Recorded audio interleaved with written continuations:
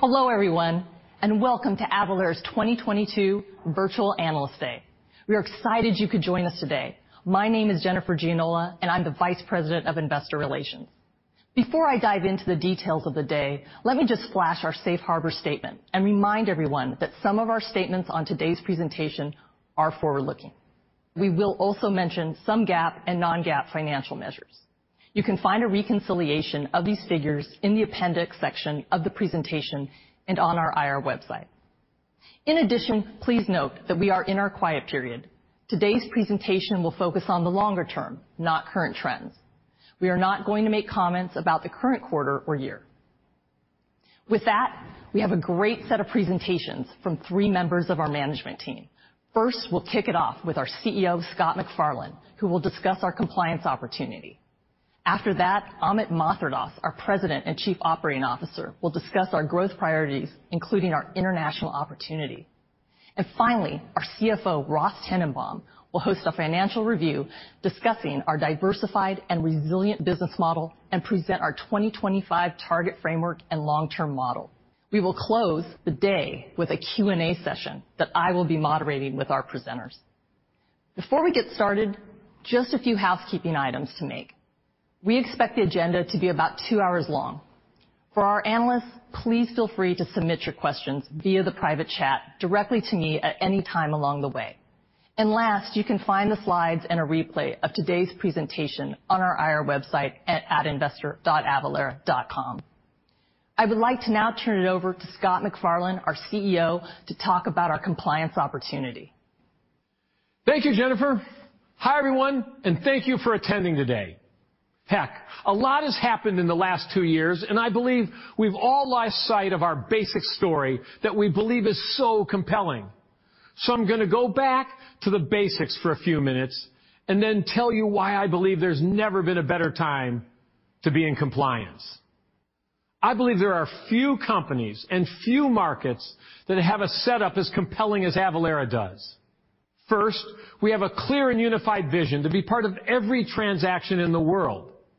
And I am more confident than ever we can achieve this vision. Transactional taxes are complex statutory obligations required by all governments globally. Every business is doing it in some manual way. There's no competitive advantage to doing tax better than its peers. The only task is to be in compliance at the least cost and risk.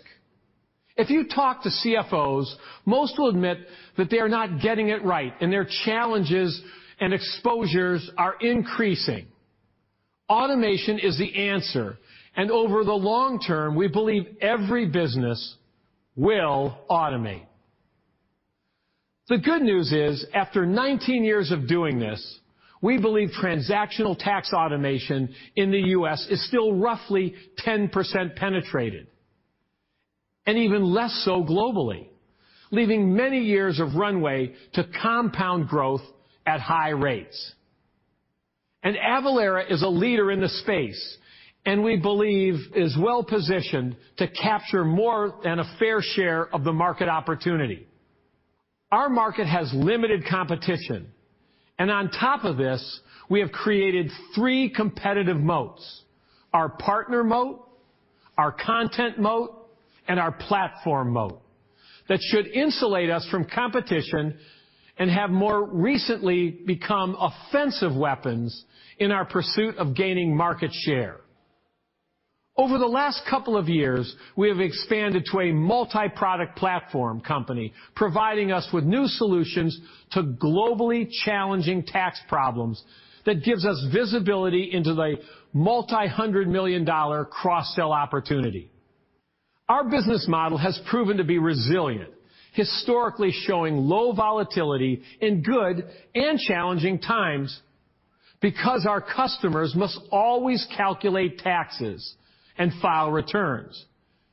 And our pricing model is designed to absorb downside shocks and upside bounces amid changes in economic activity. All this continues to reinforce our belief that we can compound growth organically in the 20 to 25% range for years to come. and do that while evolving our model to also driving consistent operating and free cash flow leverage that will lead us to a Rule of 40 type model over time. If all of that is not compelling enough, let me double-click on these 4 important points to help you see why I believe now is the best time to be in compliance. My favorite time at Avalara is to look at the consistent drumbeat of deals that come in each day. I look at every single one of them, and I'm amazed at the diversity of the customer size, the deal size, the industry, the partner, and the triggers for adoption. I wanted to share several examples that came in one day so you can see why I continue to believe in the long run everyone will adopt tax automation. Video delivery company has ordered ChargeBee and AvaTax for a total book value of $800. Online shopping company has ordered API, AvaTax, returns, and SST for a total book value of $96,903.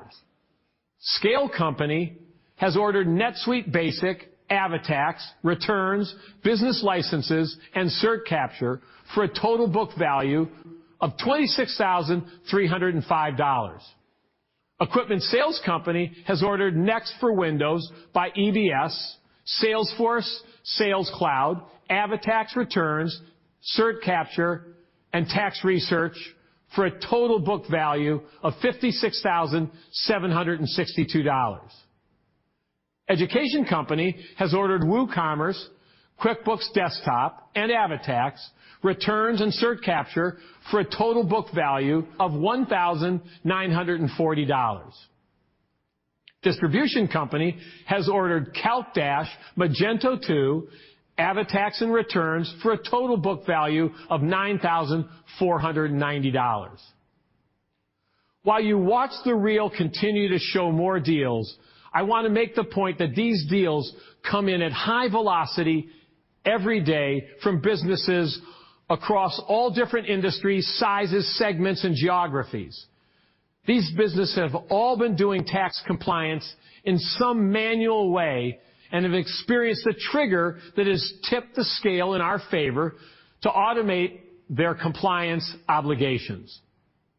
Some investors say to me, "Scott, I love the vision, but you don't really think everyone adopts and that you can be part of every transaction in the world, right?" Some say we understand adoption of the more complex businesses with multiple states and multiple channels.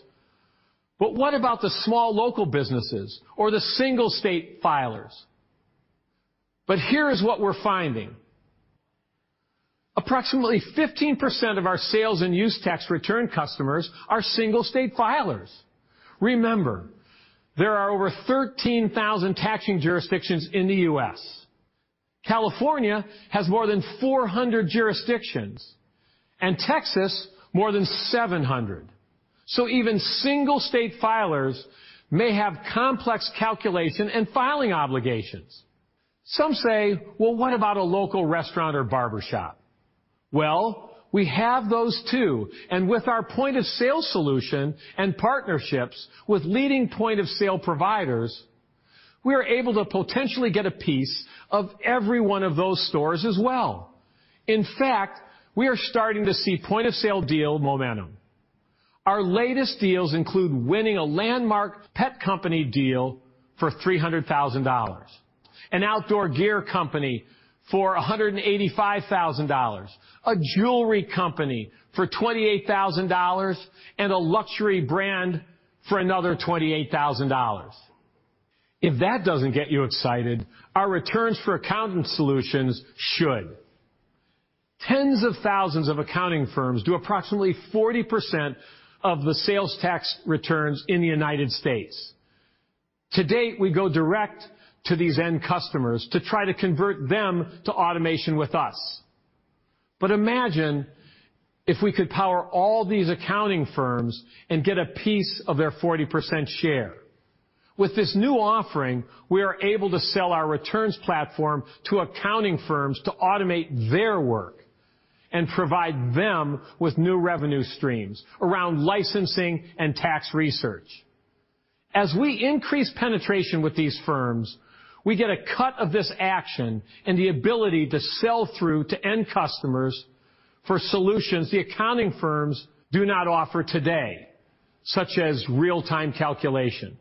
For larger companies, the status quo is increasingly difficult to manage, as businesses are in more jurisdictions and selling through more channels. The complexity of their tax solution increases exponentially, making our ROI obvious. And as we look overseas, we believe the rise of e-invoicing and real-time compliance will mandate tax automation technology, thereby causing our international opportunity to follow the way of the U.S. Second, in my 19 years of doing this, I've never seen so much attention paid to us from new and existing partners, especially inbound interest from partners to us. This is what I refer to as the second wave of partners, as we've seen a shift from when tax compliance and automation was one of the last areas of focus to where the biggest partners in the world, including names like Shopify, Xero, Salesforce, GoDaddy, and Fabric, are coming to us because their customers demand our solution in the magic moment of commerce. Third is that we are approaching a $1 billion revenue run rate largely on the back of our calculation and return sales tax products in the U.S. SMB segment. Today, we are so much broader and have only just begun to really monetize the breadth of our portfolio, which is why I have confidence in sustaining growth and becoming a multi-billion-dollar company. Our expansion includes several areas. In the U.S. indirect tax, we have recently added new products for use tax, point of sale, and TTR's tax research. And over the years have grown industry-focused tax types, including those in communication, fuel excise, hospitality, and beverage alcohol excise. In global indirect tax, we have expanded to include cross-border customs and duties, enhanced solutions around VAT and GST, as well as solutions for e-invoicing and insurance premium taxes. We have also expanded the platform to include direct tax types, including 1099s, property tax, and licensing. Finally, we have expanded the segments and channels in which we are focused, including upmarket to enterprise through Avalara for Enterprise, downmarket for emerging small businesses through Avalara for Small Business, and new channels such as accountants through Avalara's Returns for Accountants. And finally is our international opportunity, which we'll unpack in more detail here today. International countries are rapidly moving forward with more real-time reporting through e-invoicing, which we believe will expand the TAM by making international tax compliance more transactional, like U.S. calculation, and therefore requiring technology solutions. We believe the international landscape looks a lot like the U.S. did a decade ago. It requires a technology-forward, partner-centered company like Avalara, and we believe is ripe for us to replicate the moats and success we have built and continue to realize in the U.S. I'm now going to turn it over to Amit to talk more about growth drivers. Thank you all very much. Thank you, Scott, and hi everyone, and thank you for attending our 2022 Analyst Day. I would like to talk to you more about our growth drivers, including how we think about new customer acquisition growth, how we will grow by monetizing our large base, how we leverage partners as part of the growth algorithm, and how we see a shifting international landscape accelerating our global market opportunity. We have had strong execution over the last few years, adding new logos to the business and growing ASPs. The chart on the left shows our growth in core customers by segment. As you can see, we have had meaningful growth seen across our core customers across all size segments. and have grown our total core customer count by 22% in each of 2021 and Q1 of 2022. The middle chart shows how balanced we are by revenue growth across customer size segments. Many investors think that we are an SMB company, and that means that we only cater to small businesses. But this pie chart shows we are pretty evenly distributed across small, medium, and large businesses. And finally, the chart on the right shows that our average trailing 12-month revenue per core customer has increased meaningfully by segment. This is a result of larger wins and expanding our customer base through upsell and cross-sell motions. Given how early we are in the penetration of our market, our growth recipe is to strive to continue to add new customers at a similar rate while increasing our average revenue per customer through the cross-sell of new products, natural customer expansion, and strategic pricing. The heritage of Avalara has been weighted towards monetizing new logos. We have recently entered a powerful time in Avalara's growth story where we can continue to monetize new logos, as I just discussed, but also monetize a very large customer base by providing them with more value. Today, we have nearly 20,000 core customers, almost 34,000 billable accounts, and nearly 100,000 end customers. That is a large and rapidly growing base to which we can monetize through expansion and cross-sell. Now let me discuss cross-sell. I'd like to double-click on our early momentum that we are seeing selling newer products to the large base. And I reiterate that this is early. We have still got low penetration, but are seeing early momentum that gives us confidence that this selling motion is really working. The charts on this slide show that our sales to existing customers for expansion and cross-sell. As you can see, we have had strong growth in our base. More than a half of our upsell value has come from customer expansions, but we are also seeing solid growth from cross-sell. Historically, cross-sell has been comprised of selling our returns and certificate management products and additional connectors as customers become omni-channel, and also includes one-time services such as Nexus studies, voluntary disclosure agreements or VDAs, and backfilings. Going forward, our focus is to increase cross-sell by leveraging our newer strategic products. Our customer account management team, or CAMs as we call them, is focused on cross-sell of our new strategic products, including things like UStax, license management, TTR tax research, cross-border, and point-of-sale products. The chart on the left shows our progress in each month of Q1 2022 versus Q1 of 2021. For the pipeline we developed for our strategic products, which averaged a year-on-year growth rate of over 150%. The chart on the right shows the growth in sales value of the same products, which shows a year-on-year growth rate of over 200%. Approximately 16% of our Q1 22 cross-sell already comes from these strategic products. I would note that it is early in the cross-sell opportunity, and we have a lot of execution to get right. But if we do so and manage the sources of downsell and churn, we expect that we can maintain our net revenue rate expansion of 115% or in that area. And finally, I get really fired up by the actual deals and would like to share some examples of customers that have meaningfully expanded their spend with Avalara by buying additional products and new enterprise deals with marquee customers. In our last earnings call, we announced that we won one of the largest customer deals with a battery distributor company for a deal value of $509,000, including UStax, our exemption certificate management solution, our SSC program, TTR tax research, and Avalara license management, formerly business licenses. This is an expansion of an existing customer and provides exciting evidence of our potential in this cross-sell opportunity.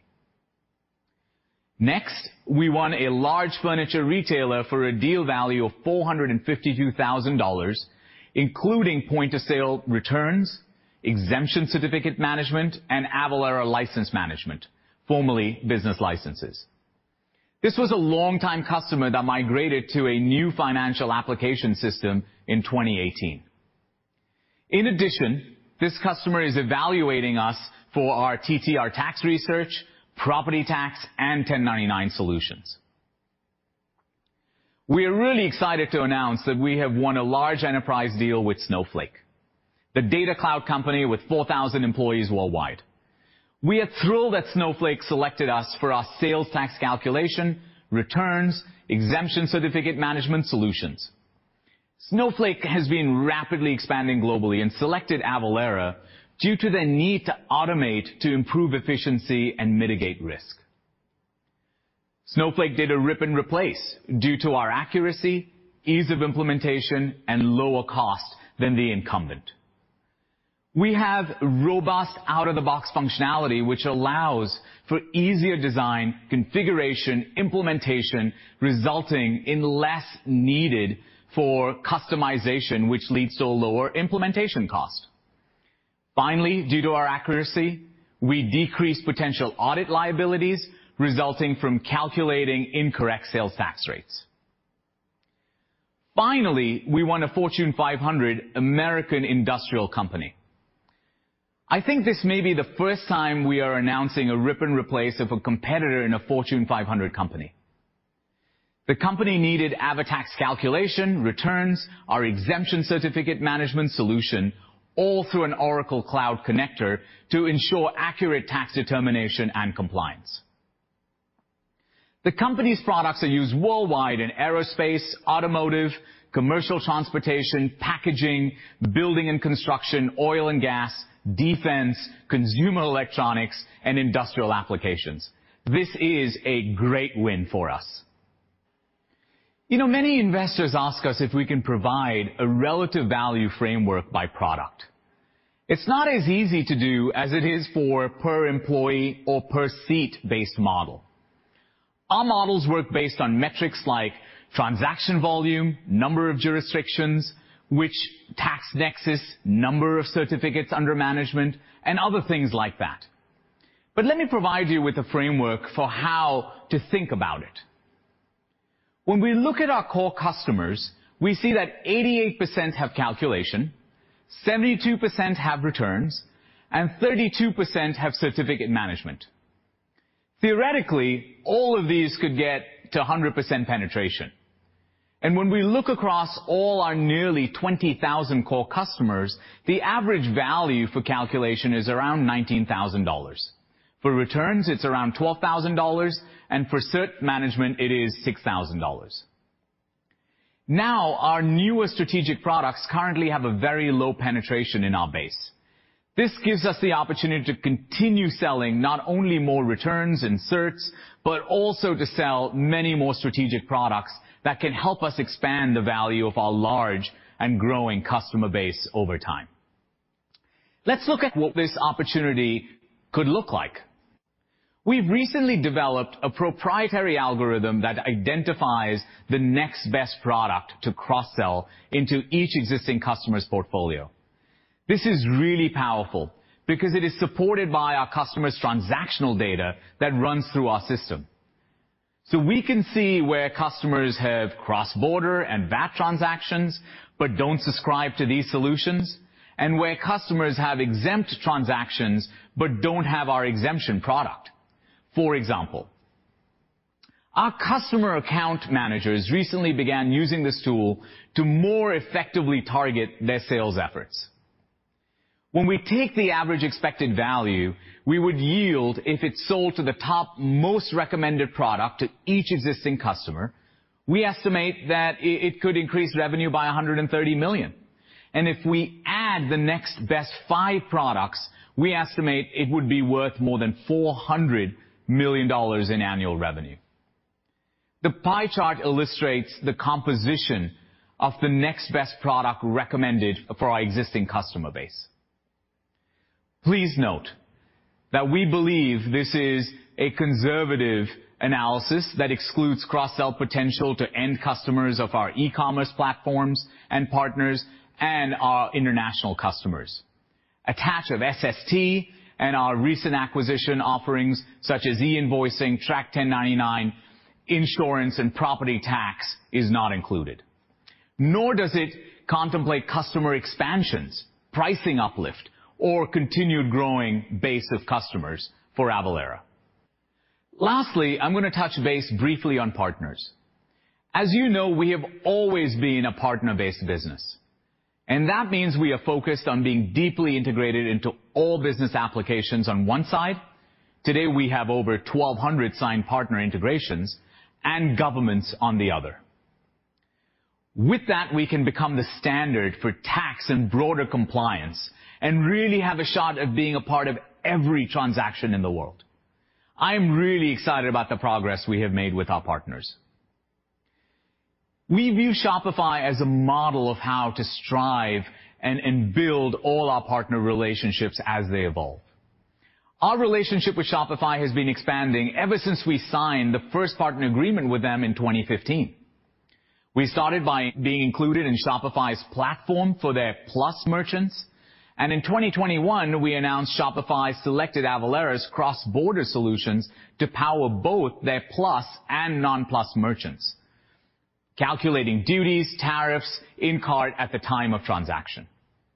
This is a great example of how our platform innovation with cross-border won us the expansion opportunity with Shopify. And finally, on our Q1 earnings call, we announced that we executed an agreement with Shopify to expand our services supporting merchants beyond Shopify Plus. We believe this means over time, we have the opportunity to be the calculation engine for Shopify's entire base. Over the last year, we have added many additional new exciting partnerships. We grew our marketplace customers by 47% year-on-year as of March 2022. We are expanding our Avalara Included program and adding new partnerships with Xero. We also added a new, very large, yet-to-be-named marketplace to the program that comes with more than $2 million of revenue per year, plus usage growth as they implement and scale our solutions. With Davo, our acquisition that we made recently, we added connectors to some of the most modern point-of-sale providers, including Toast and Clover, and also earlier in the year announced a big partnership with one of the largest point-of-sale vendors in this space. In addition, we are advancing our relationship with large accounting firms, and we are talking to more potential partners in the areas of payments and point-of-sale. Compliance has become a mission-critical and an essential area that our broader partner ecosystem is focused on solving as the complexity continues to grow.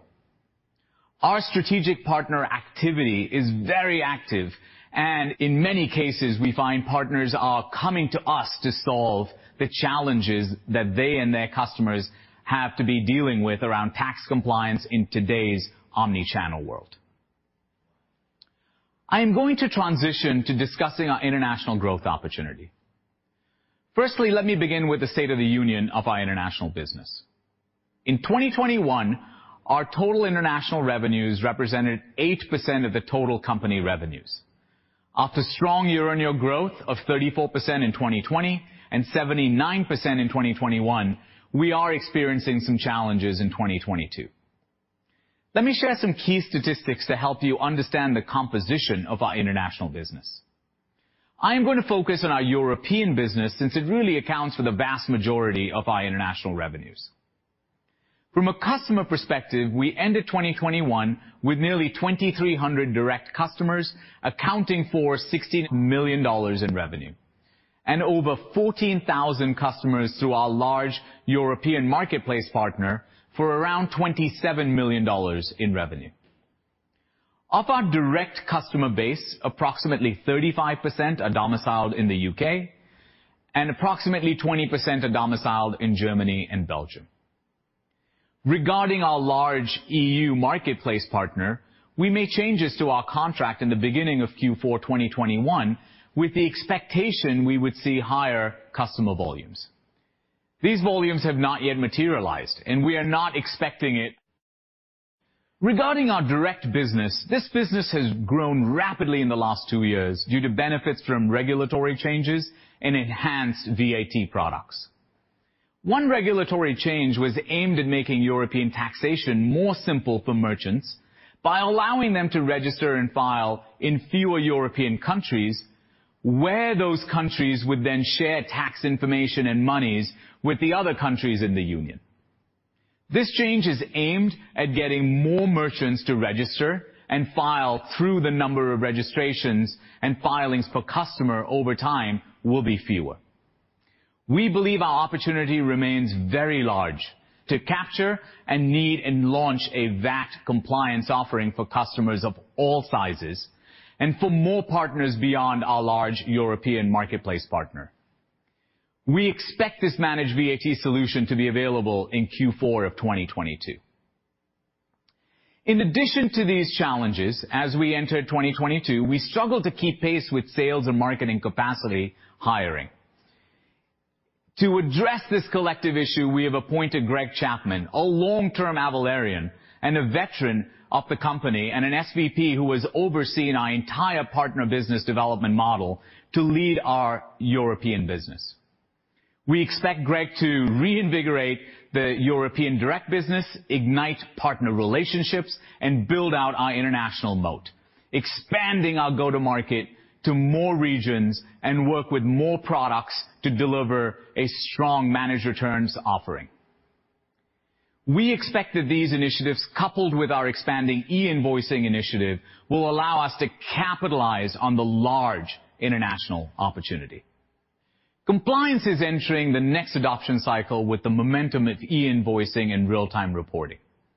Government-mandated real-time compliance is driving global adoption across the world, boosting software spending over the next decade. As a result, tax compliance technology is quickly becoming mission-critical. Our international growth strategies include, firstly, to expand our direct business, to build out our presence with localized marketing and sales in the Benelux and DACH regions. We will continue to offer multinationals our AvaTax sales tax solution and offer, later this year, a robust managed returns product for businesses and partners domiciled inside and outside of Europe. Secondly, it's to build out and win the e-invoicing opportunity. We view this as a game changer in our space, as governments are effectively mandating technology-driven compliance to help eliminate the VAT fraud gap. And lastly, the shift to e-invoicing will allow us to build an international moat like what we have built in the United States. This will allow us to have a global moat integrated into any business application on one side and any government on the other. We believe this will be a powerful position that will be very difficult to replicate and on which we can support tax and a broader set of real-time compliance activities. So what is e-invoicing, you ask? Well, it's simply a digital transmission of sales and purchase documents between businesses, governments, and consumers. E-invoicing has been a trend for many businesses as they seek efficiencies with trading partners, but the momentum towards e-invoicing is accelerating as governments are legislating its use to close the VAT gap of over 160 billion euros annually. These mandates require businesses to transmit e-invoices containing accurate data over a certified network to which governments have access and are a party to the transaction. This effectively makes the invoice a tax return and makes compliance transactional while accelerating tax remittances. We believe this is the perfect setup for Avalara, as this evolution requires a technology and partner-first company with experiences of integrating to businesses, applications, and governments. Avalara will leverage its existing and expanding technology partnerships to infuse e-invoicing functionality with ERPs, billing systems, marketplaces, e-commerce platforms, and other applications that create or consume a sale of purchase document. This will be done in service of connecting global trading partners to our networks, so any business can buy or sell from or to anyone. Those transactions will be combined with Avalara's real-time accurate compliance data, including VAT, cross-border, and other tax types, and transmitted across our certified network. If you take anything away from what I just said, it should be that we believe e-invoicing greatly expands our international addressable market as the governments are effectively mandating a technology automation solution for compliance. The result is that international compliance will become more transactional and look more like the United States, allowing Avalara to extend our US moat and success globally. Like with everything we do, complexity is our friend and a key driver of our business. It rolls out e-invoicing differently. One dimension is how the governments choose to be a part of that transaction: post-issue, pre-issue, clearance, or periodic. Eventually, we believe the governments will be a party to the transaction and receive their money in real time. Another dimension is the timing of the rollout of e-invoicing by country and for different types of transactions, for B2B, B2C, and B2G. Another is the standard for which e-invoicing systems are required to talk to the governments. Some are standardizing on PEPL, a common framework for secure cross-border exchange of electronic business documents, while others have different and more customized ways to integrate. We often talk about how omnichannel complexity is a great growth driver for Avalara in the US. How businesses that used to be a store down the street, but today they are selling through stores, e-commerce, multiple marketplaces. This means businesses can be selling anywhere and have omnichannel complexity. This exponentially increases compliance complexity and drives the need for automation. We expect the international complexity created by e-invoicing to be a major growth driver for Avalara.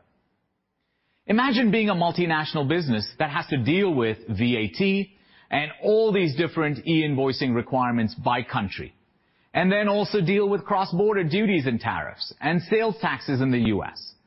This type of complexity is Avalara's best friend and the ultimate driver of tossing out status quo in favor of automation. The result of e-invoicing will be our ability to extend our US moat globally. You see, because unlike in the United States, international tax calculation has never been a problem. So it has been difficult to create a moat like we did in the US. Now, because of the push forward with e-invoicing, international tax is going to become more transactional, like that of the United States and sales tax calculation. This will allow us to expand, partnering with business applications, providers, and governments to build a global network on which we can do any type of compliance. This is our vision, to be a part of every transaction in the world coming to life. By building a network to address the e-invoicing opportunity, we will be moving our global SaaS compliance platform forward to address a broader e-compliance opportunity.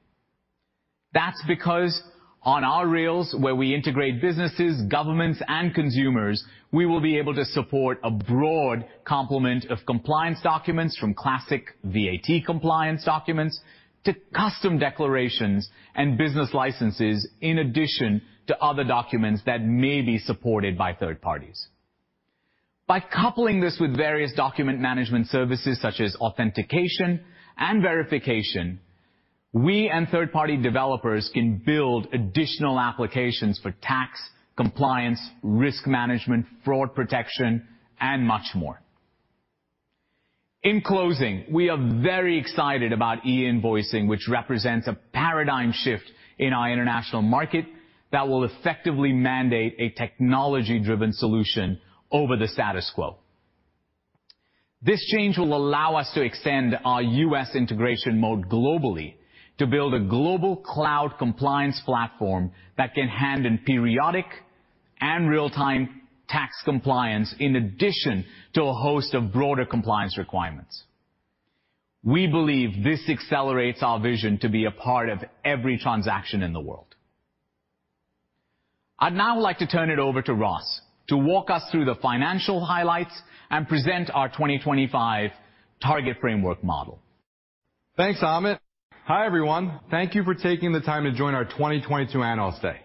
I want to hit a few topics that come up in nearly every investor meeting, including risk of exposure to e-commerce, risk to our customer base of a potential recession, and risk of partners having price leverage over us. And then I will transition to talking about our 2025 intermediate term and long-term targets. First, let's talk about our overall business diversity. We have approximately 20,000 core customers and nearly 100,000 total end customers with no significant concentration from any individual customer. The pie chart shows that we are very diversified from a partner perspective. Additionally, many ask about which partners have price leverage over Avalara. For the vast majority of our partner relationships, our partners are referring business to Avalara, where our sales team works the deal and closes business on our paper.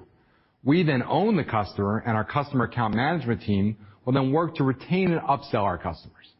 Our partners don't have input or leverage on our pricing to our customers.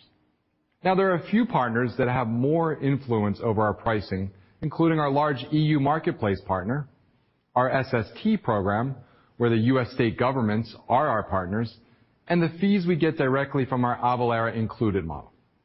Combined, this accounted for approximately 12% of 2021 revenues. We are also very diverse by industry and customer segment. The left chart shows our diversification by industry, and we note that retail, where e-commerce is most prevalent, comprised 18% of trailing 12-month revenue. The right chart shows our trailing 12-month revenue by customer size segment. Many investors worry that we are overexposed to very small customers that may be more challenged in an economic recession.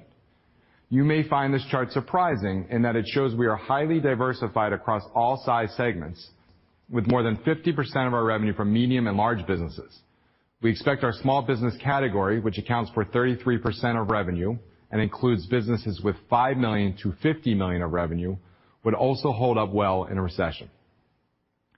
E-commerce has been an important trigger for the business, and we believe will remain important for many years to come. Fundamentally, Avalara benefits from trigger events that increases complexity, thereby tipping the scale from manual status quo to automation. E-commerce is one of many triggers, but it is an important trigger because these businesses are often selling in multiple channels and many more jurisdictions. Imagine trying to manually manage tax compliance when you're selling in some combination of stores, e-commerce, and multiple marketplaces, and doing so across many of the United States' 13,000 taxing jurisdictions. Potentially, even globally, where you have to deal with duties, tariffs, VAT, and GST. While the world saw an acceleration of e-commerce in the pandemic, and this helped our business, this dynamic and increase in complexity will be ongoing for a generation and supports our belief that in the long run, everyone will automate, while we are still only around 10% penetrated in our core U.S. market. When you put it all together, again, you can see our diversity, as 18% of our revenue comes from retail, and approximately 1/3 of our revenue comes from all our customers that are classified as marketplaces or have a connector to one of our Avalara Included partners, such as Shopify and BigCommerce, or have a connector to one of our e-commerce direct partners, such as Salesforce and Adobe. I believe the diversification point should help investors get more comfortable with Avalara being a low beta and more insulated from a recession.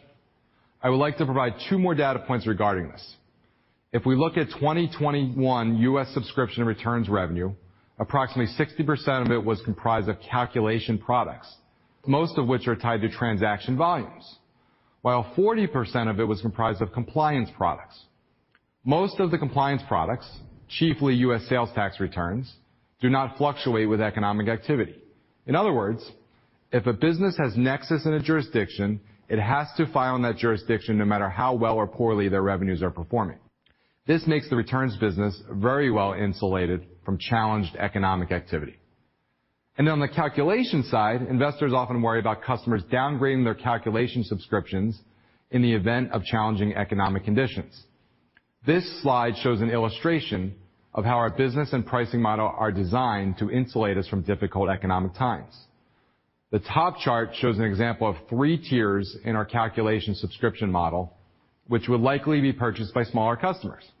Let's assume a small customer is in the 10,001 to 15,000 transaction band and paying a $6,852 annual calculation subscription.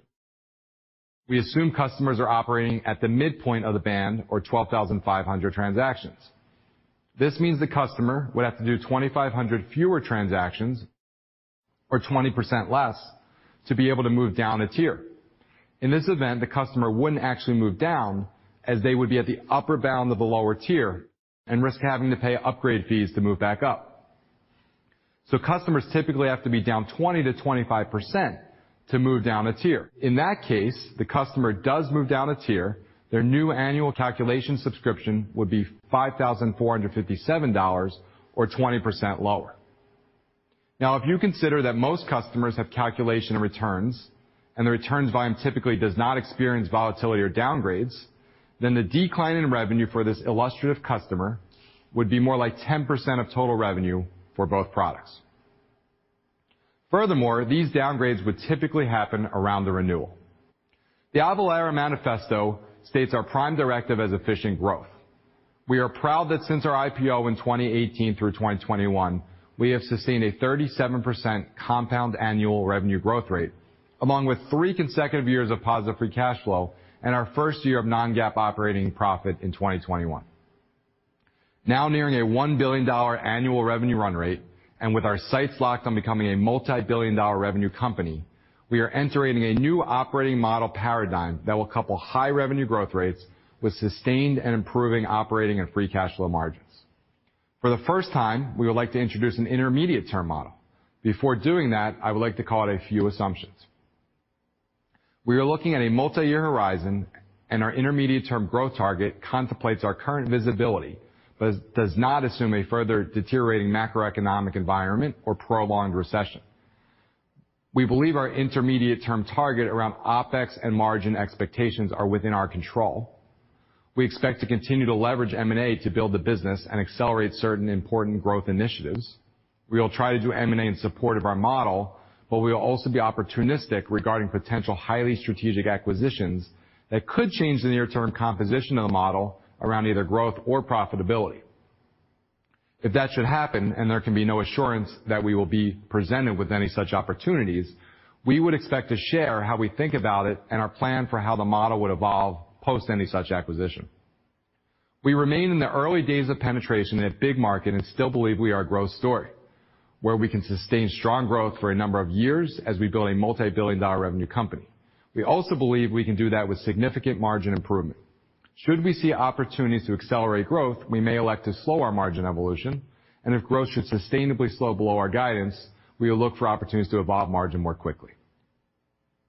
Between now and 2025, we expect Avalara to compound organic revenue growth in the 20 to 25% area, and we expect 2025 operating margins in the 10 to 15% area, and free cash flow margins higher in the 13 to 18% area.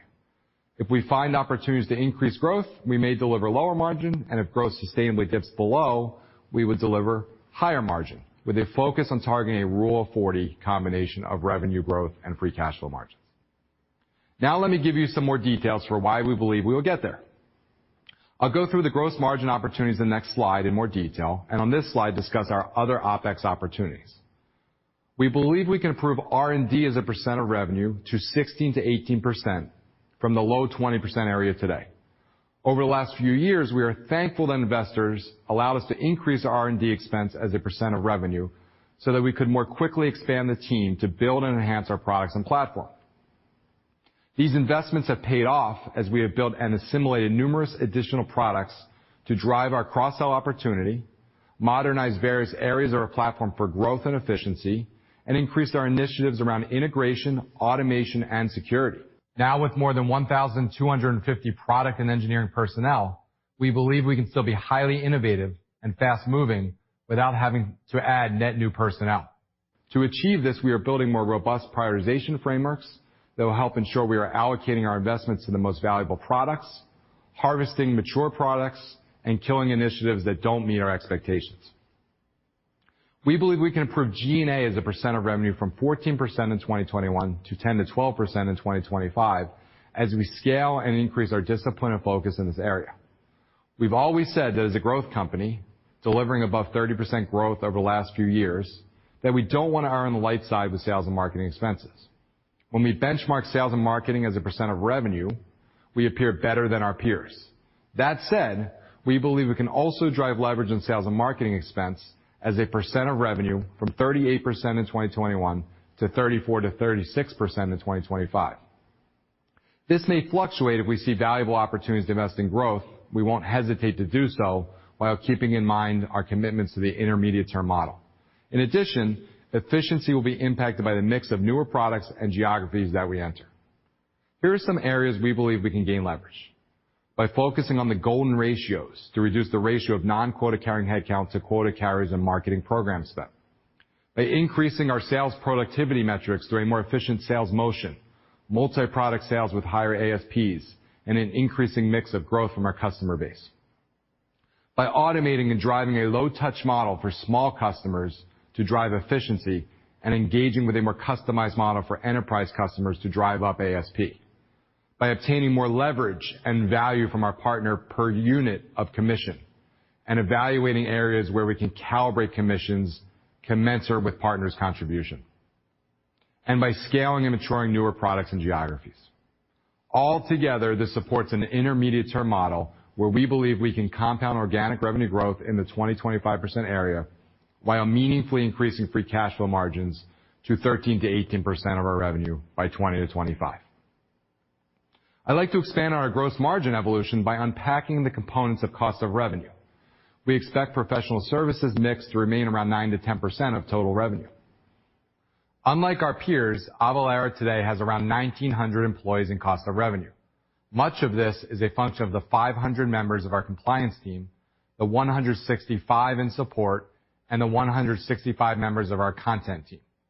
The compliance team is responsible for filing compliance documents such as sales tax returns in the U.S. and VAT compliance documents in the EU. In the U.S., filing sales tax returns is a highly automated process. In 2021, we filed nearly 3 million sales tax returns with about 110 people. But other areas are less automated at about 1/3 the productivity, which means that much of the remaining compliance headcount processes a fraction of these returns for our other U.S. tax types and our international business. We have multiple returns platforms, and the key is to integrate them into one and drive the level of automation we have with our U.S. sales tax returns. We acknowledge that we have been discussing this for the last couple of years, and we have been making progress towards this goal, though at a slower pace than we previously desired, as we have prioritized other initiatives above it. Going forward, we are focused on achieving these automation efficiencies. Our content research team is tasked with researching tax law so that we can codify it in the software. We are now orienting the team to focus on research in net new areas, especially in international, and leveraging machine learning technologies originally purchased from our Index acquisition to harvest and maintain our existing content. This will allow us to maintain the size of this team over the next few years. Support and Go Live are benefiting from investments we have made over the last few years in right-sizing the teams and investments in people, process, and technology. For example, by launching Avalara for Small Business, a product designed to be no touch for smaller customers, we can help alleviate many smaller customers that have been consuming Go Live capacity. We expect this will allow these teams to realize scale benefits and to be able to grow headcount and OpEx lower than our revenue growth rate. We also have approximately 220 heads in cost of revenue from recent acquisitions. These businesses tend to have lower automation and scale. As we more tightly integrate these businesses and increase their automation, we expect we can also gain leverage in this area over the coming years. And finally, we have been working on platform modernization changes that should help us modestly lower our hosting costs as a percent of revenue over the coming years. Many investors ask if in the long run we are structurally different than our other SaaS peers. I highlight that our compliance and content functions, which are in cost of revenue, and our partner commissions, which are in sales and marketing expense, are areas of expense that our peers typically do not have. In the long run, we do not believe we will be meaningfully different from our peers, and therefore believe that at mid-teens growth rates, we should be at 80%+ gross margins and 20%-25%+ operating margins. In the long run, when growth slows to single digits, we see operating margins getting above 30%. We believe that over the longer term, as we achieve higher levels of compliance and content automation, that we should be able to meaningfully increase productivity per employee on these teams, resulting in lower cost margins around a couple points of revenue. We still believe gross margins will be above 80% in the long term. Similarly, we believe our partner commissions will be greatly diluted down over the long term for two reasons. The first is we typically pay partner commissions as a percentage of our calculation subscription. As we sell more products beyond calculation, and this becomes a larger piece of our revenue, we will see a reduction in the partner commission fees as a percent of revenue. Second, our partners are a competitive moat, and we believe paying this commission is the cost of the benefits this moat has afforded and will continue to afford us, which is long-term sustainable growth and protection against competition. For these reasons, we have not sought to reduce existing commissions. However, in the longer term, as growth slows, we expect to more actively manage the cost benefits of these relationships. For these reasons, we believe long term that partner commissions should reduce to a small percentage of revenue. Finally, Avalara is committed to sustainability. In April, we published our first environmental, social, and governance report, along with our findings from our 2021 materiality assessment, which will serve as the foundation of our ESG journey. Our focus is on ensuring our product is secure, safe, and continues to create value and sustainable impact, that we do right by our people, and that we make strides to improve our impact on the planet. We continue to make investments in internal programs that drive value-enhancing sustainability in these three areas. Thank you all for your time today and your interest in Avalara's compliance opportunity and our path to Rule of 40. I will now hand it over to Jennifer, who will moderate the Q&A. Thank you, Ross. Hello, everybody. My name is Jennifer Gianola, the Vice President of Investor Relations, and I'm going to help moderate the Q&A portion today. We have three leaders from the Avalara executive team who are going to take your questions. Those three leaders are Scott, Ross, and Amit. The way that this is going to work is we are going to take questions from the analysts live via Zoom. And just as a reminder to the analysts, please have your video turned on and please unmute your line when you ask a question. And then for those of you watching the webcast, if you have a question, we ask that you submit your questions via the Q&A chat function in the upper right-hand corner of your screen. And toward the end of the Q&A portion, I will be reading out some of those questions. And so with that, let's get started. We have our first question from Andrew DeGasperi from Berenberg. Andrew, please go ahead.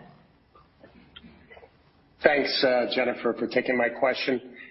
I guess first on the e-invoicing market, can you elaborate a little bit in terms of the timeline to crystallizing that $20 billion opportunity, and where are we in terms of different regions of that opportunity?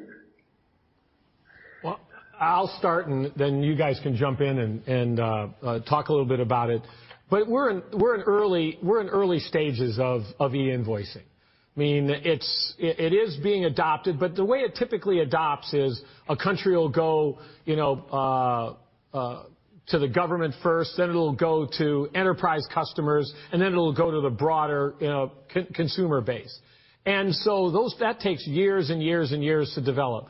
I mean, I would say that the two regions that are furthest along in growing would be that of the EU, EMEA in particular, and then Latin America. I'll point out to everybody that really the first country that came up with e-invoicing was Nota Fiscal. That takes place in Brazil, and they've had that for quite some time. It's very developed, and it's sort of grown.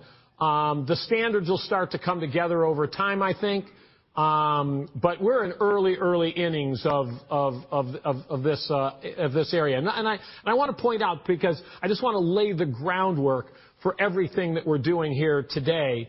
When we talk about e-invoicing, we're talking about the rails that information gets to the government about the invoices, about what's taking place.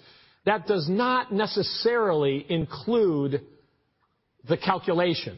I mean, the calculation is separate. Now, Avalara believes fundamentally that those two should be put together.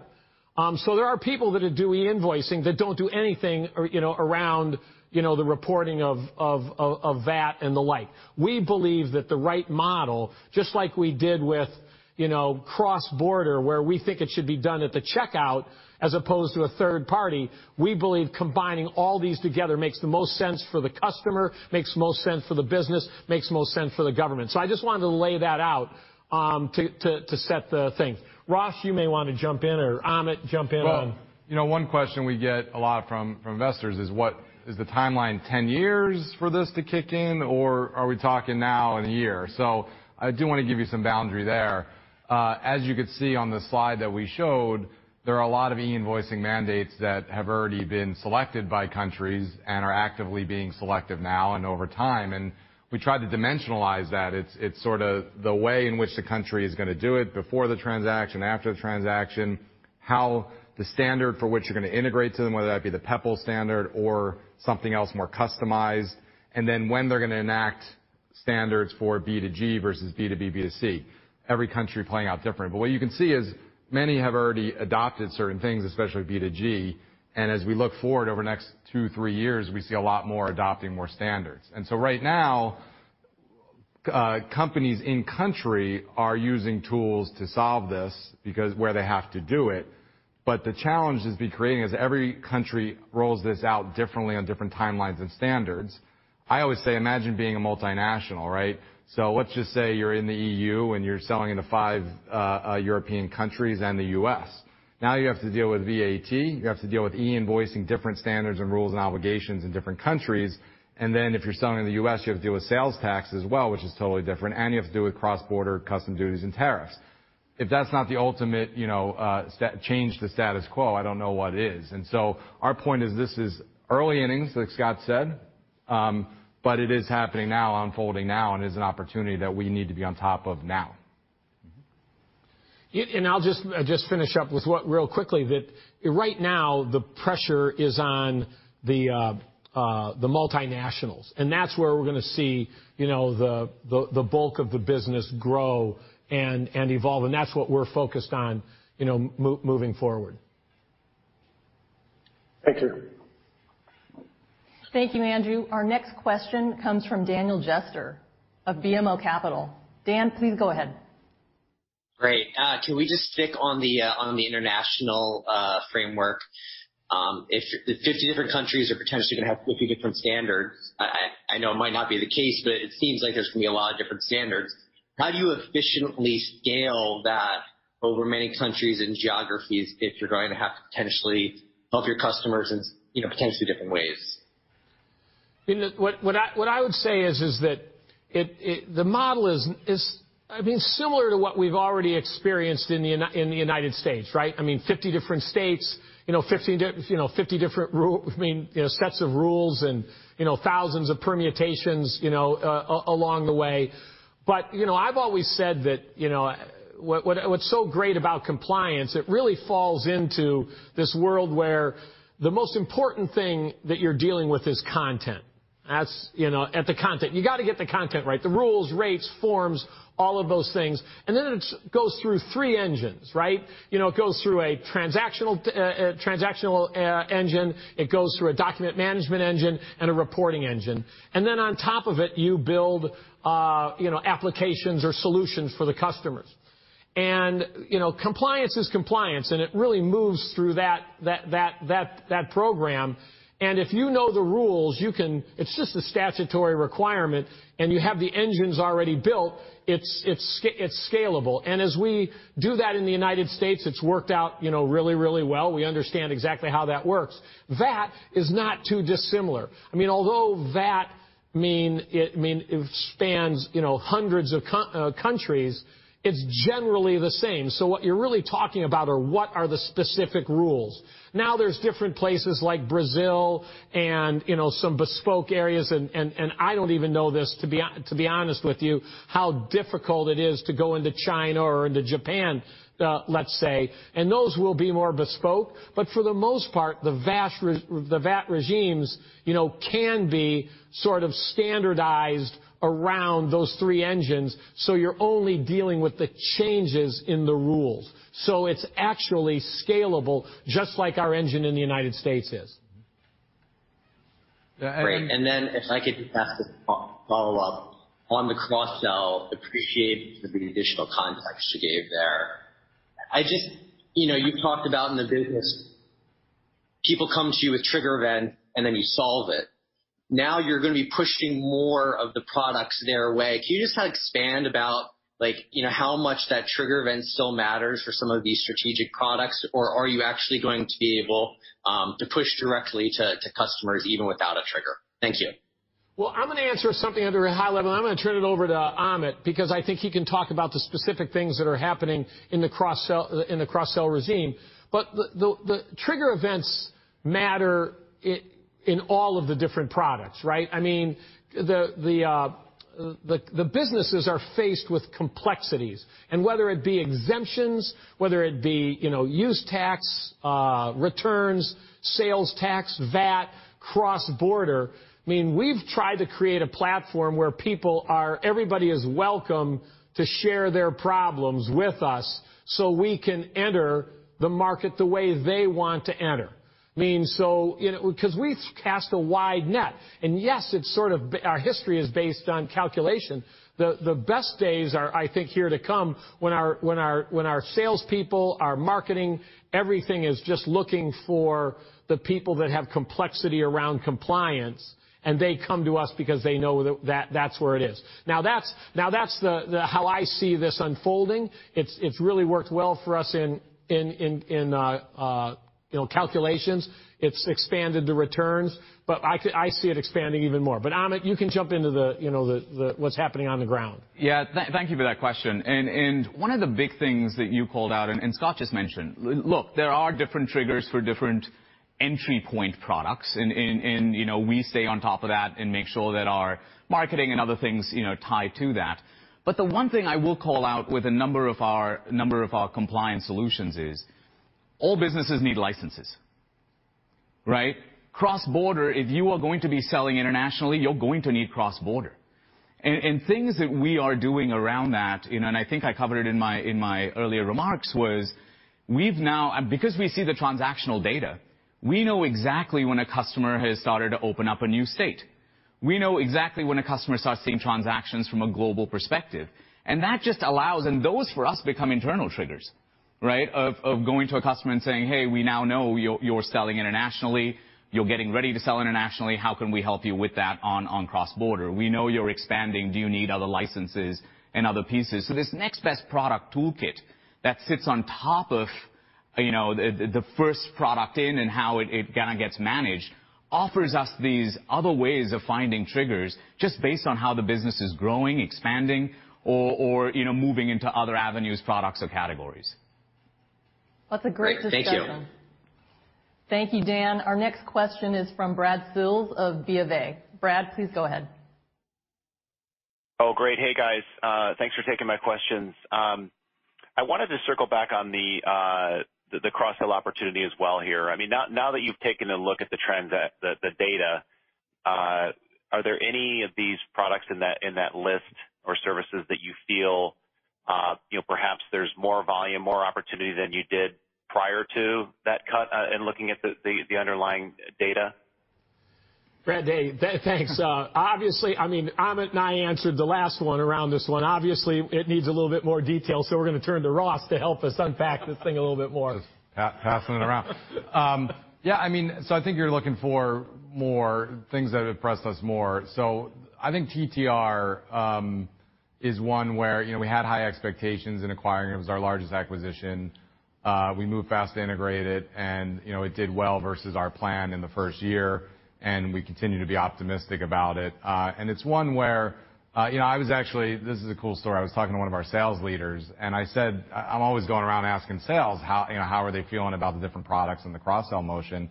And this was a new sales leader, and she said, yeah, TTR is my favorite. That's the best one. And I said, why? And she said, because it's not like optional. She's like, we're talking to customers now, and we're saying, how are we going to, you have a compliance problem, okay? You need calc how many states you're in, you need returns.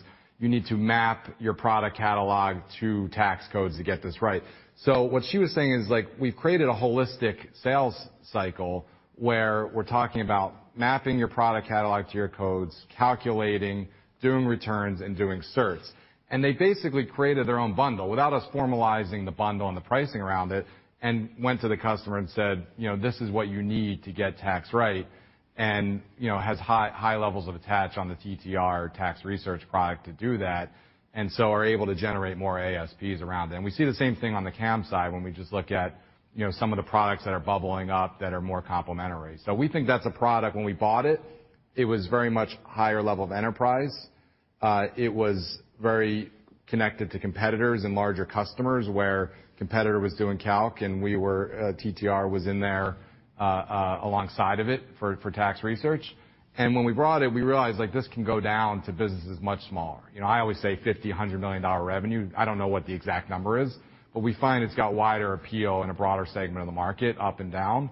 And we find that the salespeople are more naturally putting it on. And then you see in that chart we did with next best product, we still have a great opportunity for returns. So that comes up as a product where, we can still continue to increase attach returns.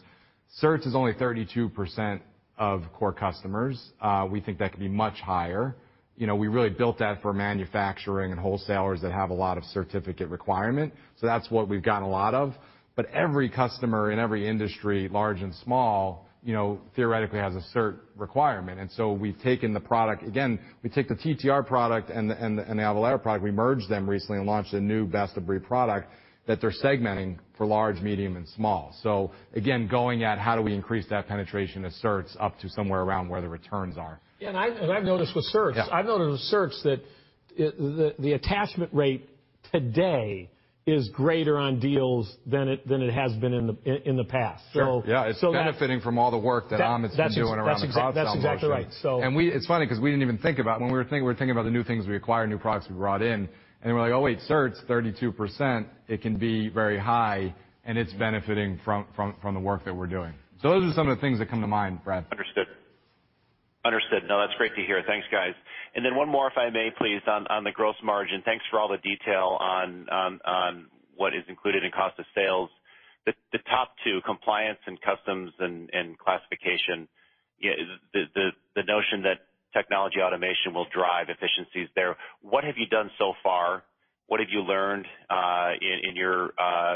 in the efforts there to generate some scale, and where do you expect the source of leverage going forward in those two categories? Thanks again. Yeah, good question. Yeah, I can start there.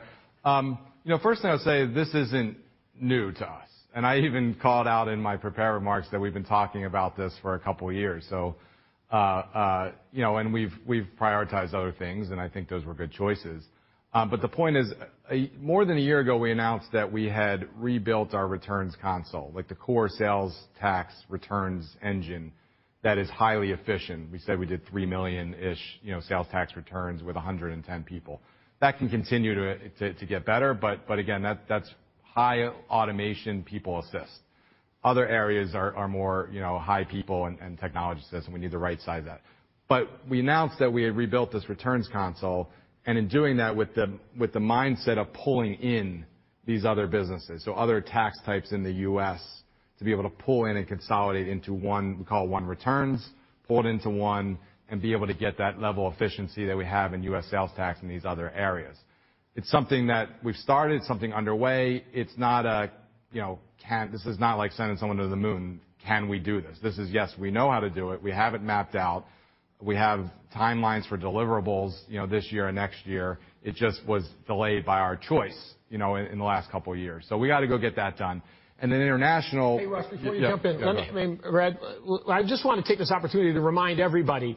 I mean, when I started the company and we started doing returns in 2006, we had one customer, it was fully manual, 100% manual.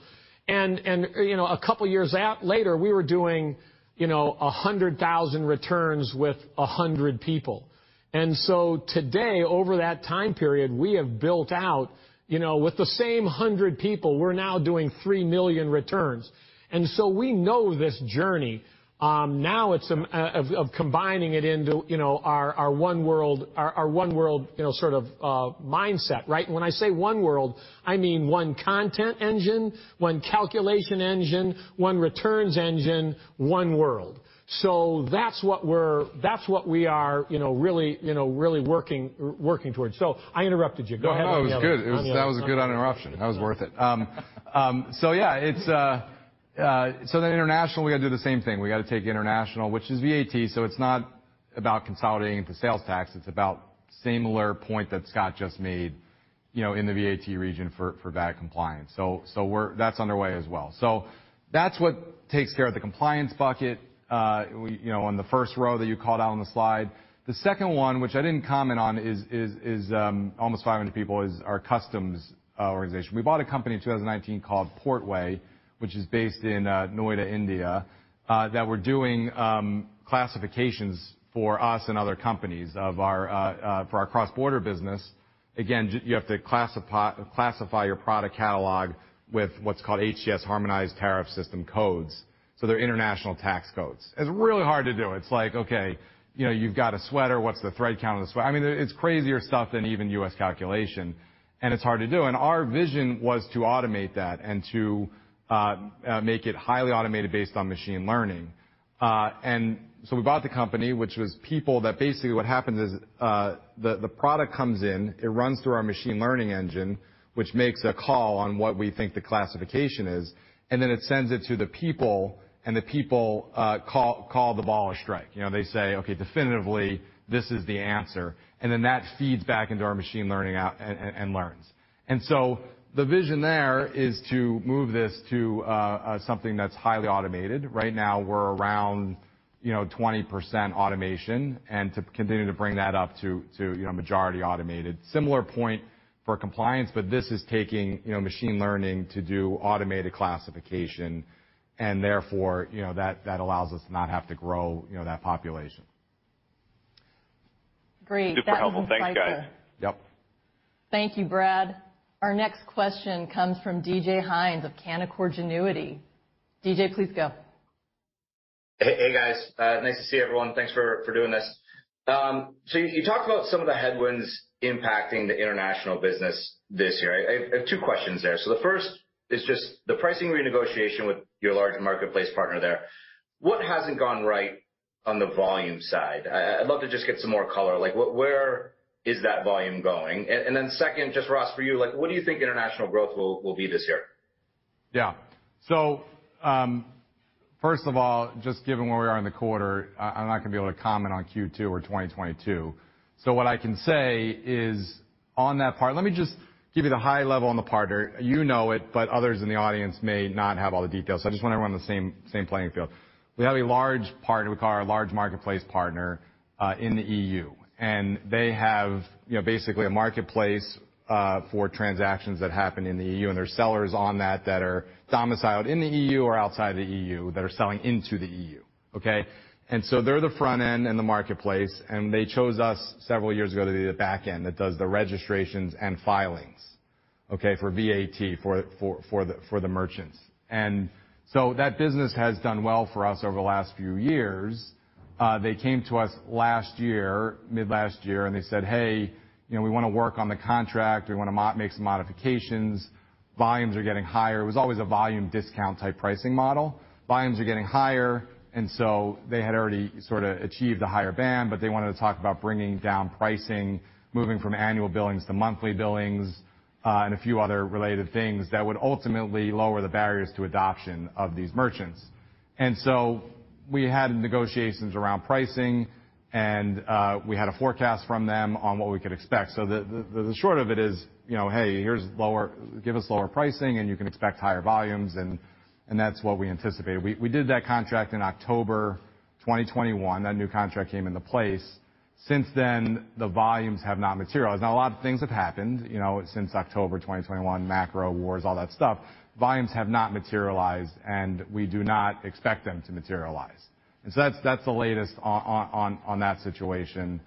That's fluid, and we're actively talking to that partner.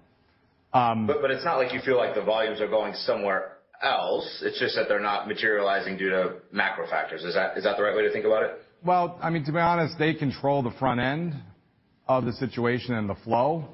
And so, we don't have crystal clear view on what's going on there. Okay. Yeah. And then the follow-up question, I'd love to get some more color on the Fortune 500 competitive displacement. Like what was the wedge that got you in the door there to displace the incumbent? And how do you think about leveraging that, referenceability in terms of other enterprise opportunities? I mean, let me just start at the high level here, then get it out to Amit to talk a little bit more about the specifics. But when we talk about enterprise, we talk about the Fortune 20,000, right? I mean that's really the heart of that area. And we do, and you hear it all the time in my earnings discussion, which is how we're displacing lots of customers in that range. And so, I mean, we just have that that momentum in that space. What I think is unique about this particular customer, it really is one that's ripping out calculation and moving forward, and it's a Fortune 500 company, right? We, to be honest, we don't see a lot of those. We're focused more on that number below the 500. Where we get a lot of business in that enterprise space. But this one was really a big customer. And so, we called that out separately, and we're really proud of that fact. And I think it's a harbinger of things to come. So you can talk a little bit more about that. Yeah, and one of the things I would just add is, this customer aside, what's happening in this space, Scott always talks about in the enterprise, in the top end of the market, our strategy had been to surround, with all the different products, and then eventually, the bell would ring around calculation. And if you saw, the slide that said, look at the products that went along with it, that's really, the conversation, very rarely is about just calculation. It's about, yep, we've got a calculation problem, but we've also got all these things that are immediate needs and future needs. And where can I go to actually get all of compliance, the entire conversation around compliance going? And that, is really what is driving a number of these conversations in the bigger customers. As they adopt and look at cloud, it becomes a trigger event, and then they start assessing, who can do the full solution today and in the future, and what comes along with it. I mean, that's a really good point, and I want to clarify what I was really trying to say is Avalara is in enterprise customers all over the place. But when we talk, we always go back to our roots, which is calculation. But, we do 9 of the 10 super fuel companies. I mean, we do, some of the biggest retailers, in the world, their fuel tax. We do exemptions from some of the biggest companies. These are top 100 companies. So we've always had a strategy of let's surround enterprise with the tax type that they want to talk about at that particular time. And when the opportunity comes, we'll end up getting their calculation and other things as well. So I didn't want to dispel the myth that Avalara isn't an enterprise company, because we have lots and lots and lots of Fortune 1,000 companies that are doing different things with us. But this one was unique because they came to us specifically around calc and certs and the like, because they were having a problem. Yeah, makes sense. Thanks for the call, guys. Yep, thank you. Great discussion. Thank you, DJ. Our next question is from Peter Levine of Evercore. Peter, please go ahead. Great. Thank you for taking my questions. Maybe circling back to the strategic products. I know you kind of talked about it earlier with the trigger events, but maybe what are you replacing? What products are customers using today? Meaning, as you go into these customers, like what's the ROI what's the advantage to kind of get these customers to kind of upsell and adopt some of these newer products? Why don't you jump in on that one? So to the question, and thanks for the question. Look, a lot of our customers today are effectively doing these or buying these sorts of products somewhere else or doing it in-house, right? Tax research, like TTR as a product, a lot of our customers are saying, hey, I know we've got a tax department that actually looks at all this research and validates all these codes. We come in and say, look, we've got an automated solution and we can help you do it a lot faster. Just, the standard storyline around what we've done with compliance, right? We can do it faster, more accurately, quicker, and help you manage that. And as we start having these dialogues, even business licenses, right? Businesses are buying licenses and managing them, internally or through some other, smaller vendor or other partner. And we come in and our storyline is one partner, one place to manage, we can do end-to-end compliance. And that is really the piece that starts, driving some of these conversations. And especially, as I mentioned, because of our transactional data, very often we know where a customer is going, what they're doing, and what their aspirations are in terms of expansion. And that opens the door for these, attaches in future kind of, add-ons. So I'll add that, Ross, from an ROI perspective, if you've got any financial wizardry, but. As a passover going down here, I just want to remind everybody. This is a great opportunity to remind everybody of the sort of the concept of Avalara. I call it the 4 horsemen of tax. I say this and Amit and Ross start to laugh because I've said it, 1,000 times if I've said it once. Every business has to do certs, use tax, sales tax, or returns. They have to do one or all of those. Avalara's, history has been in let's come to the market with calculation. One of the things that we have to mature and our sales team has to mature at, and get better at, and marketing as well throughout the organization, is we don't want to lead with calc specifically. We want them to come to us in the trigger event that gets them there. Because they're all doing those 4 things in one way, shape, or form.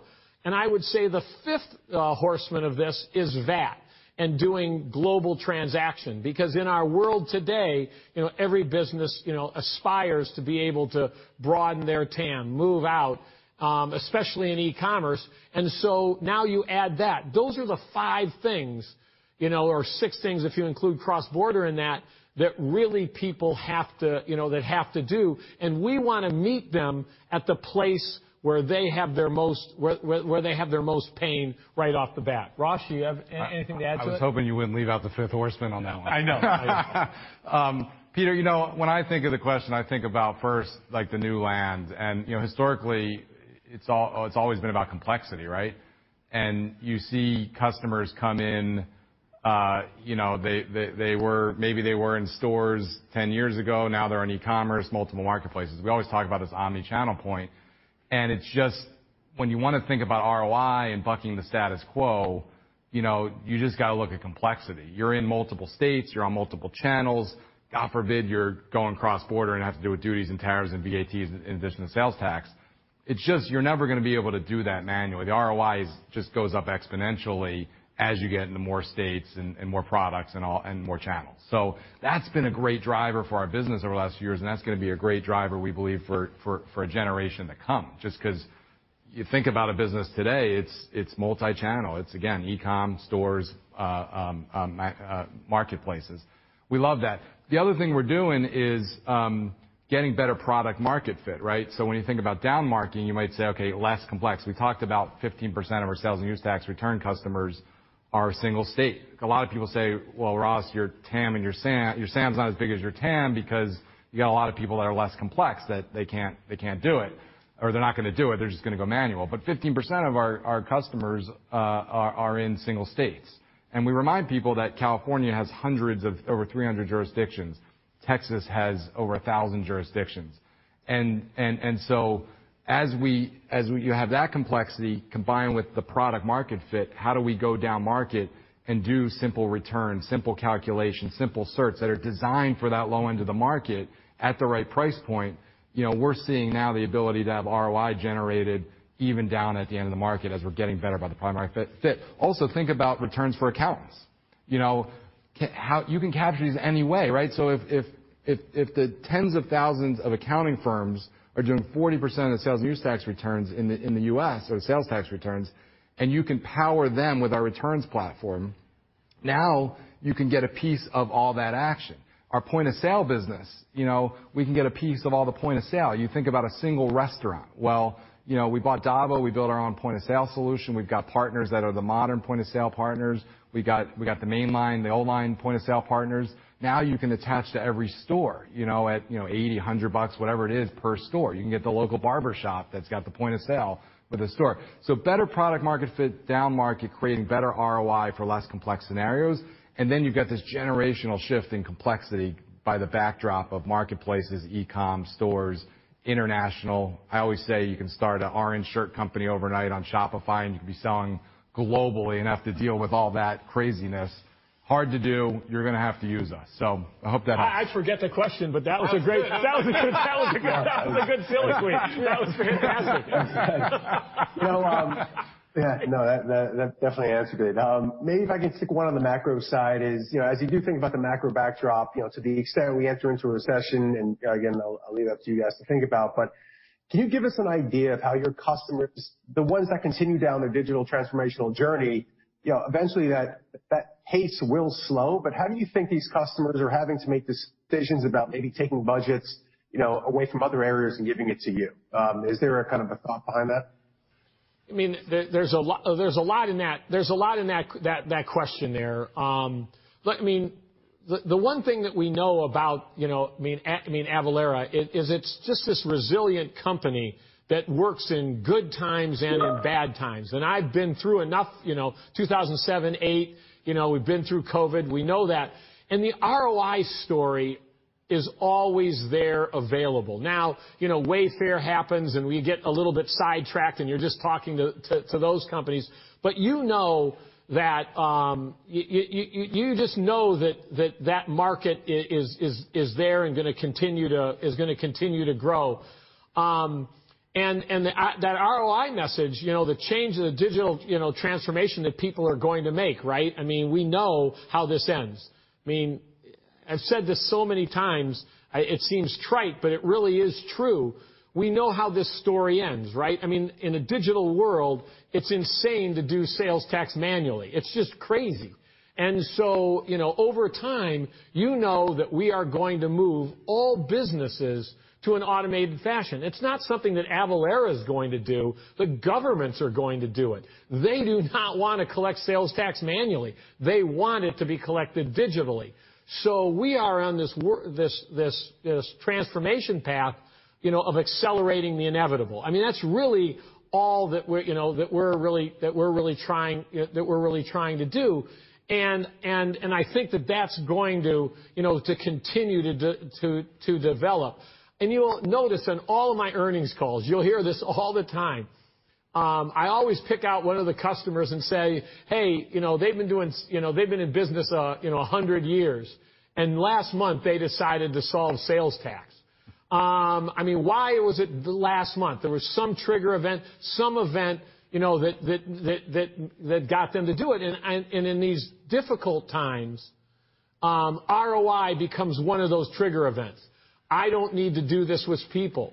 I can do this manually, and I can get an ROI in the 90% range in the first year. So it's not even moving, you know, funds away from one area to another. It can be done in that same calendar year. That's our pitch. That's what we have to get better about. That's what we have to, you know, continue to talk about. Thank you, guys. Great. That was very insightful.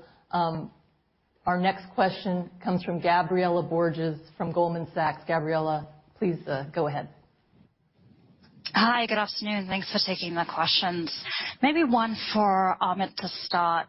Your cross-sell algorithm. Would love to hear any observations as you've looked at what works versus what doesn't work from a cross-sell standpoint. I imagine there's a correlation between the complexity dynamics that you've already been talking about. Be curious if there are any other nuances that you'd call out on the types of customers that are more willing versus less willing to engage in the cross-sell journey. So one thing, thank you for the question. So one thing, what I'll add is, our real robust cross-sell journey has just started, right? So we're on this journey. We've got a plan. We're executing towards it. The next best product model that we have deployed really looks for what those triggers are based on where the customer is going tied to where those transactions are. So, to your question on, is there a certain profile of customer that's actually, the answer is we're seeing this across the stack, right? If you are a small business or a large, your level of complexity that you have to deal with if you start selling internationally, for example, it's, whether I'm shipping, 1 box of shoes or 500. I still have to deal with rates, rules, all the stuff that happens around international selling. And so we're finding that customers across the base are reacting pretty well to this. One of the things that I think one of the parts of your question, if I got it right, was what are some of the things we have to change to really capitalize on these shifts?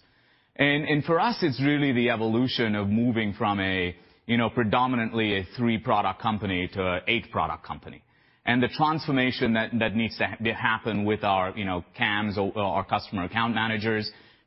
Look, we've got this formula where, Scott and Ross mentioned that our, upsell rate on returns is 60%. Our cross-sell rate on certs is, 30+%. We know how to do this.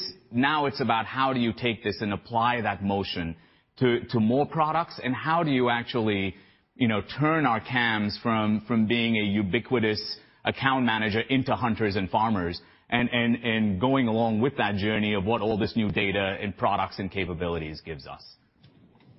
That's helpful. Thank you. And a follow-up for Ross, if I may. Understand no comments on the near term, no comments on 2022, so I'll frame this as a 12-month plus question, which is, in the past, you've given details and statistics on the e-commerce part of the business versus non-e-commerce.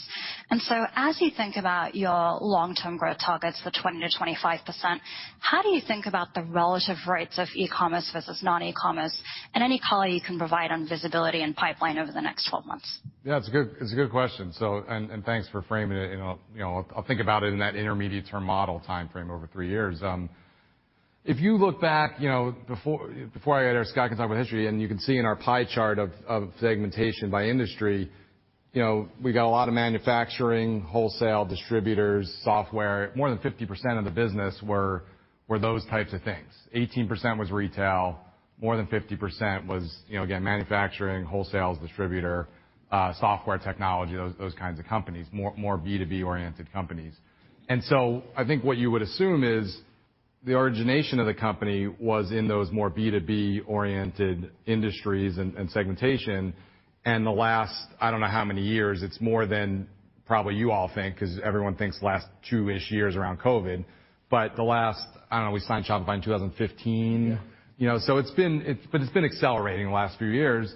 E-commerce has come alive. And people always say, hey, can you separate out the e-commerce versus everything else?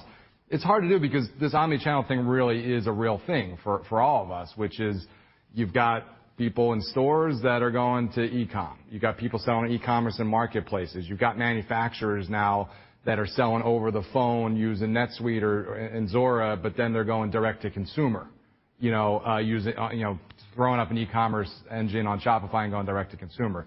So it's really hard to just pinpoint pure e-commerce from not. But what we've seen is the last few years, certainly e-commerce trend, and those that have an e-commerce connector, whether they're a B2B company that have started e-commerce or they're a pure 100% e-commerce company, has grown faster than the other things, right? And that's how we've gotten to about 1/3 of revenue. That's certainly grown faster than the other things in the past. I would say as we think about the next 3, 5, 7 years, however you want to look at it, that probably continues to grow faster. Because again, that is a complexity shift where companies, any company born today or any company wanting to survive today has to figure out not only their physical, if they have a physical presence, but their e-commerce presence. And e-commerce is multifaceted because it's not only the Shopify's and sort of your direct e-commerce business, but people are selling on marketplaces now. People are selling direct to consumer. So I think that is a trend that will sustain for many years, that drives up complexity, causes you to sell in many jurisdictions, maybe even globally. Pretty easily you can sell globally. Causes you to have to deal with multiple channels and systems. and it just makes that status quo. To me, it's the ultimate displacement of the status quo trend. Now, I know you want to know about this year. I can't answer for this year, but that is going to be a generational driver for this business. Yeah, and I just want to follow up on it because I think the point Ross made is really important. I mean, in an omni-channel world, this is about data aggregation. I mean, to do a return. I mean, because when it's all said and done, I mean, we all think about calculation for e-commerce or whatever. But in the real world, it's about where are all my transactions happening, how do I get them aggregated, and then how do I do a return? And very few people are just solely doing e-commerce. I mean, it's an omni-channel program, and so breaking out all those components is a little bit more difficult than that. But it creates the opportunity for which Avalara really benefits from, which is the aggregation of data and doing returns, which has now grown to almost 40% of our business. So we want to make sure that we're capturing everybody's transactions, and so the first thing that we do. And what Amit's team does is when we win a e-commerce deal, it's like, okay, how do we get their ERP? How do we get their POS? How do we do those? And so all that e-commerce creates, the backdrop for us to do add-on sales to ultimately get to returns. Thanks for the color. Do you have a follow-up, Gabriela, before I move on? Okay. I'm all set. Thank you. Okay, thank you. Our next question is from Siti Panigrahi from Mizuho. Siti, please go ahead. All right. Thanks for taking my question. Just wanted to ask a follow-up to earlier question on cross-sell opportunity and Amit's comment about the product now you have. So particularly on the net retention rate, so recently you have like 115%, but you guys talked about like how the product expansion right now through acquisition and organic. And if I look at even 2020, NRR was like 117% or even higher. So wondering, as you are looking forward, as you're starting on this cross-sell opportunity, how are you looking about the NRR, in near term to midterm? What's kind of baked into your assumption? Yeah, I mean, thanks, Siti. Good question. Our focus is on sustaining NRR, in the levels that it's been. It's been about 115%. So plus or minus that area is our focus on sustaining. And the way we think about it is, when you think about the things that make NRR go down, that would be churn, which we've always talked about churn, and we have low churn. Once people get up and running on the platform, very, very sticky, not a lot of switching. So very low churn historically. And then there's downsell, other things that cause it to go down and contract, whether you're going down a pricing tier or there's a concession or, some people don't get up and running completely. There's various buckets of that. And so what we think about is the things that drive it down are roughly offset by pricing. And when I say pricing, I'm talking about discount recapture. So in the first year, if you get a discount, we try to bring that back up to list. Some we get right back up to list. We have very few price locks, or pretty much annual subscriptions, few price locks. Bring up the list. If we don't get it fully up to list, there's a migration up to list. And then something newer to us that we've not really done in the past is actual list price increases. And those have been modest. A lot of people ask, are you inflation? Are you passing a lot? No, we're doing a few percent. We're just trying to get to the standard of what most others have done in the market, where every year, you're bringing list prices up in a reasonable way. And so I think, if you start with, $100 coming into the year, the things that make it go down are roughly offset by those pricing mechanisms, and you're back to your dollar, or $100. I forget where I started. $100. And then you expand and cross-sell. So the components of upsell are expansion and cross-sell. Expansion would be up-tiering of buckets. It would be the company has more nexus in more jurisdictions, so they need to buy more things. Those kinds of things. Expansion, which has been a higher percentage of sales over the past. A lot has come from expansion in the past, certainly more than half.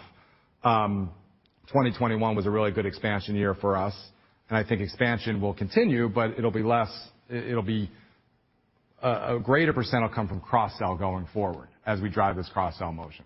So again, you go from 100, things downsell are offset by pricing, you're still at 100, and then you've got, to get to the 15%, you've got expansions, you've got cross-sell, okay? Expansions has been more than cross-sell in the past. Now we have to drive more cross-sell than expansion as that wave of expansion from, Wayfair and COVID comes down. It'll still be there. We're still gonna have expansions, but we need to do more cross-sell, and that should be the dominant % of bookings when you look at the upsell going forward. And we think that if you just think about what we've talked about here, all the new products, the new capabilities, we should be able to drive that cross-sell, and we take all that together, healthy churn, pricing, strategic pricing that we can do and discount recapture and get all these new products going, plus expansion. We think that's a recipe that should allow us, in the intermediate term horizon, to sustain that 115% area. That's a good color, Russ. So another quick follow-up on international opportunity. You guys talked about a lot of challenges and opportunity on the European side. We're wondering if you could give some color on the Latin America and recent entry to India market. Sure, Siddhi. So, as the majority of our international business is in Europe, and we're, given the size of that market and opportunity, we're so focused now on and what's happening with e-invoicing and other pieces. But as Scott, mentioned earlier, e-invoicing is not just a European phenomenon, right? It's happening in LATAM as well. And so as we, two predominant regions, as we think about what we are doing in one region, a lot of it flows into what's happening within Brazil and Latin America and how we expand out from there. So that's how I think about it. It's not, they both are based on, VAT-like systems, and they both have these, these transformations that are happening. So for us, one drives the other. Similar kind of motions are happening in India, right? As GST is picking up and e-invoicing like, products and capabilities and infrastructure is being requested. So for us, I think what we will be doing is building out and looking at Europe, but also looking at where the cross-pollination is and how do we feed one off the other is how I think about, international expansion and where it's going. Scott, I don't know if you have. I think that's right. I think that's right on the mark. I mean, there's big opportunities to expand Europe, and there's big opportunities to expand in LATAM. I think e-invoicing is going to help that considerably in both regions. And India, we've got such a big presence there. I mean, we really have to, continue to grow out that GST market, and then using, Avatax to sell customers, that are doing business in the United States. So that's how I see it developing. And then over time, we'll sprinkle in, expanding to other markets. But, our modus, operandi to move into other markets is really we have to put a person on the ground or two people on the ground, and you have to get to understand the market. You have to get to understand the content. So it's a long-term process in what we're doing, and we'll focus on, the biggest markets with the largest, with the biggest problems around tax compliance. That's how we see it expanding. And one last thing I'll just add to Scott's comment, Siddhi, is if you think about e-invoicing really gives us, the moat that was effectively, missing internationally like we have in the U.S. And so as e-invoicing comes along, we strongly believe that e-invoicing coupled with other forms of, other parts of compliance and tax is really the rails and what end users and partners want. So another big piece for me is what are we going to be doing with the partner ecosystem? And a lot, some of these partners are global. And so, again, it's kind of like Scott mentioned, Avatax is a universal problem of someone selling, whether you're in LATAM or Europe, into the U.S. Same thing with some of these partnerships that occur. So there's a lot of these overlap areas that I'm really excited about, because I think once you crack the code on these, it really helps you kind of, be a part of a large market. And I'm going to use this as a springboard to just talk about a subject that I think hasn't been addressed here, but it really goes to the international market. When we dominated the mid-market here in the United States using our partner ecosystem, I assumed, and I think probably you all have assumed, that would just translate into a partnership, into a partnering moat internationally. and that would, really work, that would really work, and it would be the same motion. What we've learned over the years is that the partnering opportunity internationally is not as strong as it is domestically here in the United States because of the transactional nature of tax, because you need to be connected to do the calculation at the time of the transaction. What e-invoicing does is it actually changes that to make it transactional, and therefore our model, which was partner-based here, can now be exactly what we've done before. And I think, and I said this earlier in my comments, but it's so important that everybody realize that just because you can do e-invoicing doesn't mean you can do calculation. Our view is that calculation and e-invoicing together should be the solution, and it should be done through the partners that are creating the invoices, and which is exactly what Avalara's immense strength is to do. That's how we see that market unfolding. Thanks for the color. Thank you, Siti. Our next question is from Keith Weiss of Morgan Stanley. Keith, please go ahead. Excellent. Thank you guys for taking the question. And Ross, thanks for all the additional detail in the presentation. That is super helpful. So you took the opportunity to give us an intermediate term target, and we appreciate that. But you're doing so at a time when I think investors are kind of at max nervousness, if you will. So two kind of related questions. One, why now in terms of the right time to give kind of that intermediate target? And two, 20 to 25% top line growth or organic top line growth is pretty robust, and you did 24% organic growth in the most recent quarter, so a good real durability of growth through 2025. Can you help us understand what gives you guys confidence in that durability of growth over a multi-year period? Yeah, sure. I'm glad. I thought no one was going to ask about the intermediate term model, which would be disappointing. So, I mean, for us, this goes back to probably last summer when the three of us, got together and said, okay, what do the next 3-4 years look like? And, we said, hey, Scott, since I got here, has always talked about getting to $1 billion in revenue, and now we're pretty close to $1 billion revenue run rate. We're knocking on that door. And so now we've reset our sights to $3 billion, right? And what are the things that we want to preserve that got us to $1 billion? And what are the things that need to change to get us to $3 billion around, durability, scalability, efficiency, profitability, all those things. And we said, okay, what are different permutations of the top line? Can we grow faster? Can we grow slower? What would that look like? What would need to happen? And we started looking externally at peers as well and saying, how do we benchmark, companies that are like $750 million in revenue to a couple billion? What does that look like? And you quickly realize that, you're going to be an outlier at that scale if you're not, profitable and driving, some kind of leverage. Now, all different companies do the leverage differently. Some are pretty flat. Some are like this. Some of them do correlate to growth. Some of them don't correlate to growth. And so we just said, hey, we want to build a company that can continue to grow.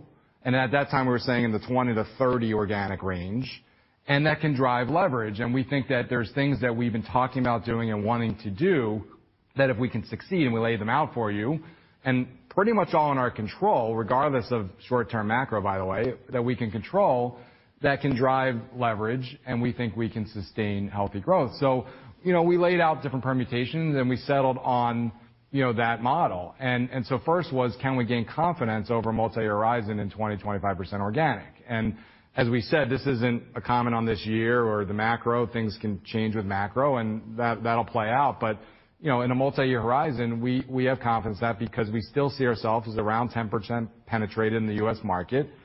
So we're not an expansion story yet. We're still very much a new plus expansion story of the base, right? So we should be able to grow new logos in a normalized environment at similar rates. We should be able to sustain, maybe even improve ASPs while doing that.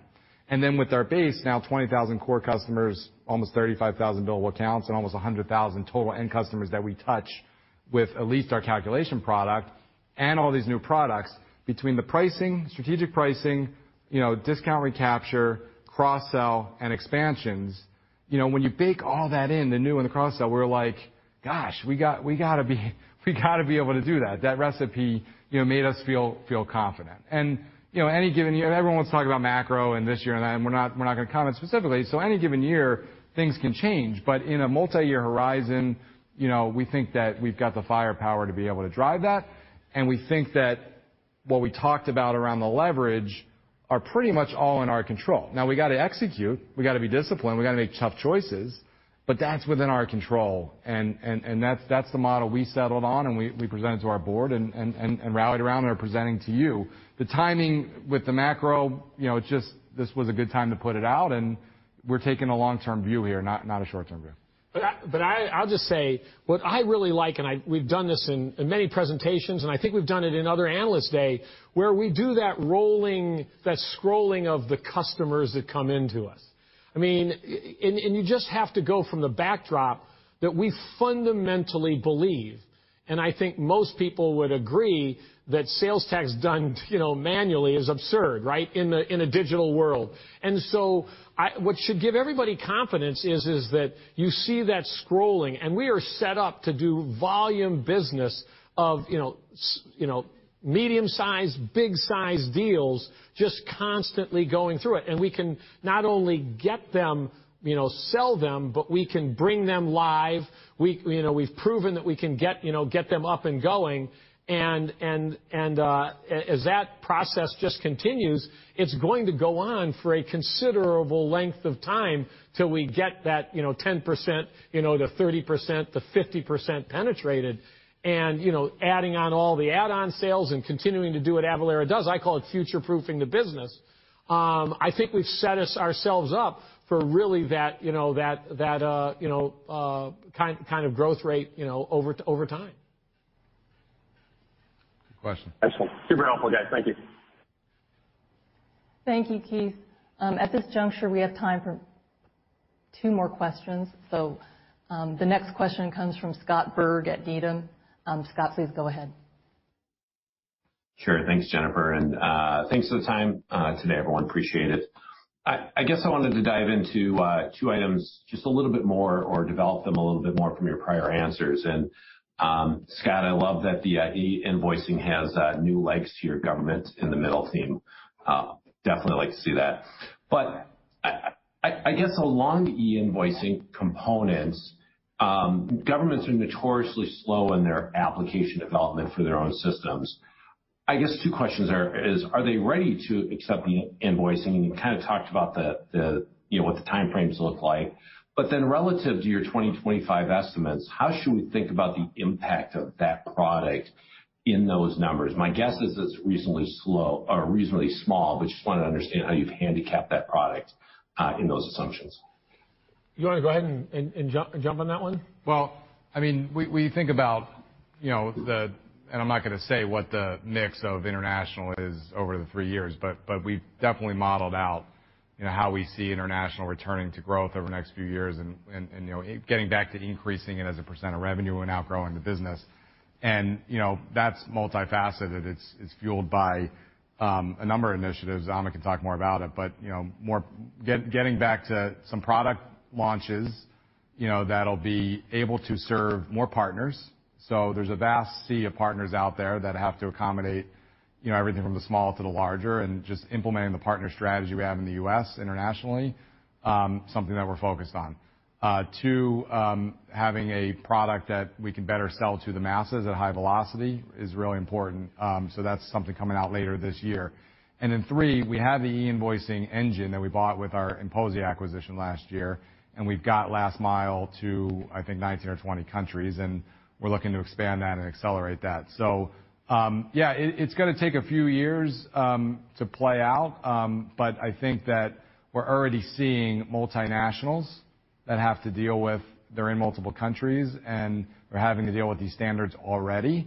And we're already seeing partners, important partners that we're already playing with, that have been playing with for a long time, starting to make decisions around e-invoicing partnerships. That's going to help accelerate it. So Scott, I don't think this is like the government, sits on it for 5 years and this is a 5-7 year thing. This is a revenue driver in the next 1 to 3 years, both selling e-invoicing specifically, but also building it into our product. And ultimately, it just comes a core differentiating capability within the product set that allows us to win these customers, starting with multinationals and then going more intra-country. So I'm not going to quantify it for you, Scott, but but it is an important driver in the next few years, and it'll start to take hold. Nah, super helpful. Thanks for the feedback there, Ross. I guess then expanding on the international side is on the go-to-market strategy. You all have talked about partners, distribution there.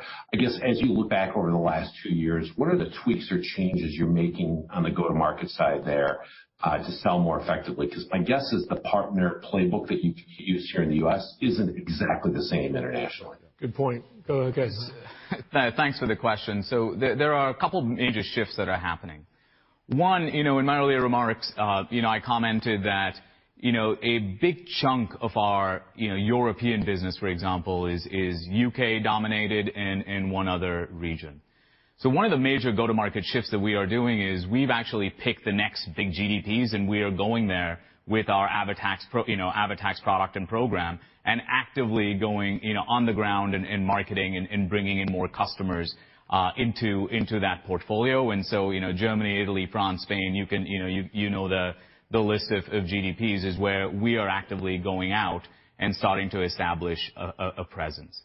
The other big piece is, e-invoicing. And what Scott and Ross were mentioning was we've already got a whole bunch and swath of partners that are asking about it and talking about it, and we're starting to engage and drive and build upon the momentum that is coming in e-invoicing, being led in Europe and other areas.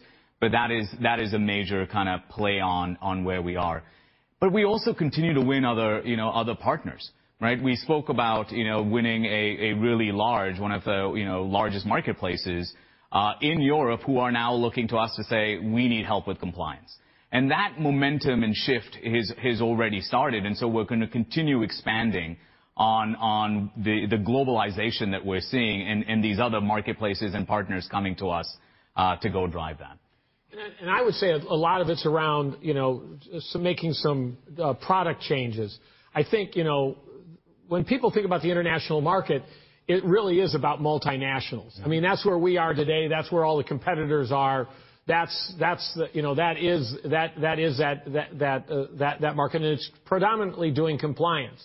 We bought a company to enter that market, and we've been upgrading that product.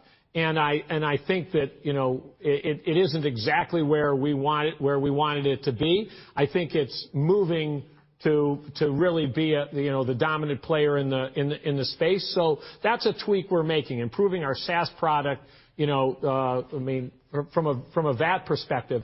But I think the area that I would really like to call out is that taking that same kind of, mentality and moving it downstream.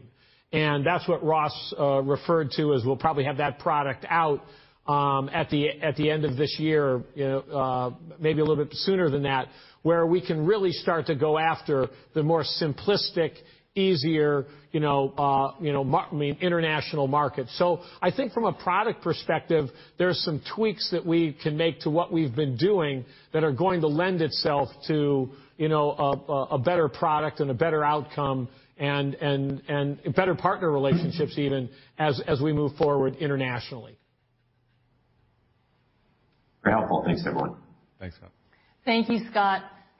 We have time for one final question, and that question is from Hannah Rudoff from Piper Sandler. Hannah, please go ahead. Great. Hi, guys. Thanks for taking my question today. Really great content, super helpful. Just one quick one from me. I guess as you increasingly lean into this cross-sell motion, how have you seen the number of products adopted upfront change, and where do you expect that to land over time, especially with those strategic products you're now focusing on more? Okay, I'll take it. Thank you for the question. So we are seeing, a lift in average products being sold, not only, at point of sale when a customer first comes in, but we're also seeing that lift in the base. Now, I'm not going to quantify the exact number and the target, but that motion has already started. And where we've seen, and what's really exciting to me about this whole shift is I know Ross spoke a lot about the base, and the opportunity there is huge, and I'm super excited. But it's also, happening at a really rapid rate when a customer comes in, because the motion has shifted to solution selling. It's no longer, hey, Avalara is just your sales tax compliance company. We are moving into, the 6 clouds. We are moving into being a compliance company, and so we're seeing take rates starting there, and then as they move into becoming a base, customers kind of adding on and building on into that. Ross, anything you... Yeah, I mean, I think Hannah, the long term of it, is playing out, right? How the mix is gonna be. And, we talked about the NRR and the sustainability, which implies that, we're still selling a couple products up front for the most part and expanding more later. And I think that that's how we see it over the next few years.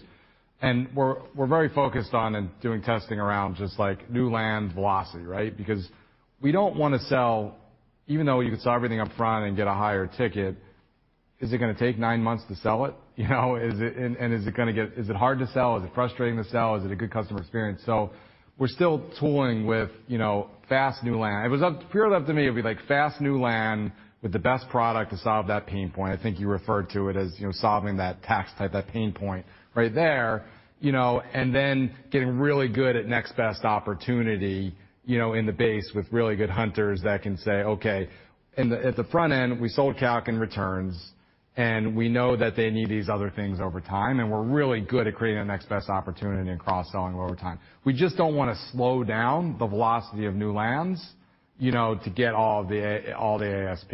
That said, Amit is exactly right. We have seen in the new logo lands, we continue to see ASP inch up as pricing, higher willingness to pay due to complexity, a little bit more product up front, and we continue to see good expansion, from expansions as well as cross-sell more products. So the mix will play through the mix, but that's my view. Yeah, I'm really impressed with what these guys have done. Because when you stop and think about it, I mean, we're set up as a hunting and farming team, right? Where the hunters go out and they sell, and the ASP is going up, and they're selling more products. They're attaching more products up front, but we've been able to maintain the same NRR at the back end, continuing to sell that, even though we're selling more up front. So if we can continue to sort of tweak that model so we can get, good upfront attachment and then, grow NRR, man, that's the best scenario that you can possibly have, because you're not, taking away from the back end, the back end sales. It's awesome. Yeah. Really good job. Thanks, Hannah. Great. Thank you. Thank you, Hannah, and thank you everybody for all of your questions. This now concludes the Q&A portion of the Analyst Day. And I'd like to turn it back over to Scott for some closing comments. Scott? Yeah, well, thank you everybody for participating. This is a special day for us. So we really get to talk deeply about the business. Ross, I mean, excellent job. You and your team, pulled it off again. I think the transparency that you have as a parent, we've really tried to do everything. Amit, all the work that you and your teams have been doing is really impressive. And I would just finally say that, I think Avalara is this interesting, special company, right? I mean, it has so many things that make it, really resilient in good and bad times, and it has so many growth vectors, that we've been able to do. And I think we have a really, really focused, sort of myopic approach on, that interim model that you've put, whether we've said it in the past or, whether we've outlined it, it's sort of the journey we've been on. And I love the fact that we've put it out there and said, that's what we're gonna go do. And I'm like, good luck, guys. But it's really been a great journey to do it with you all and the like. And Jennifer, thank you very much for getting us through all this. Thank you all. Appreciate it. See you next year. Take care.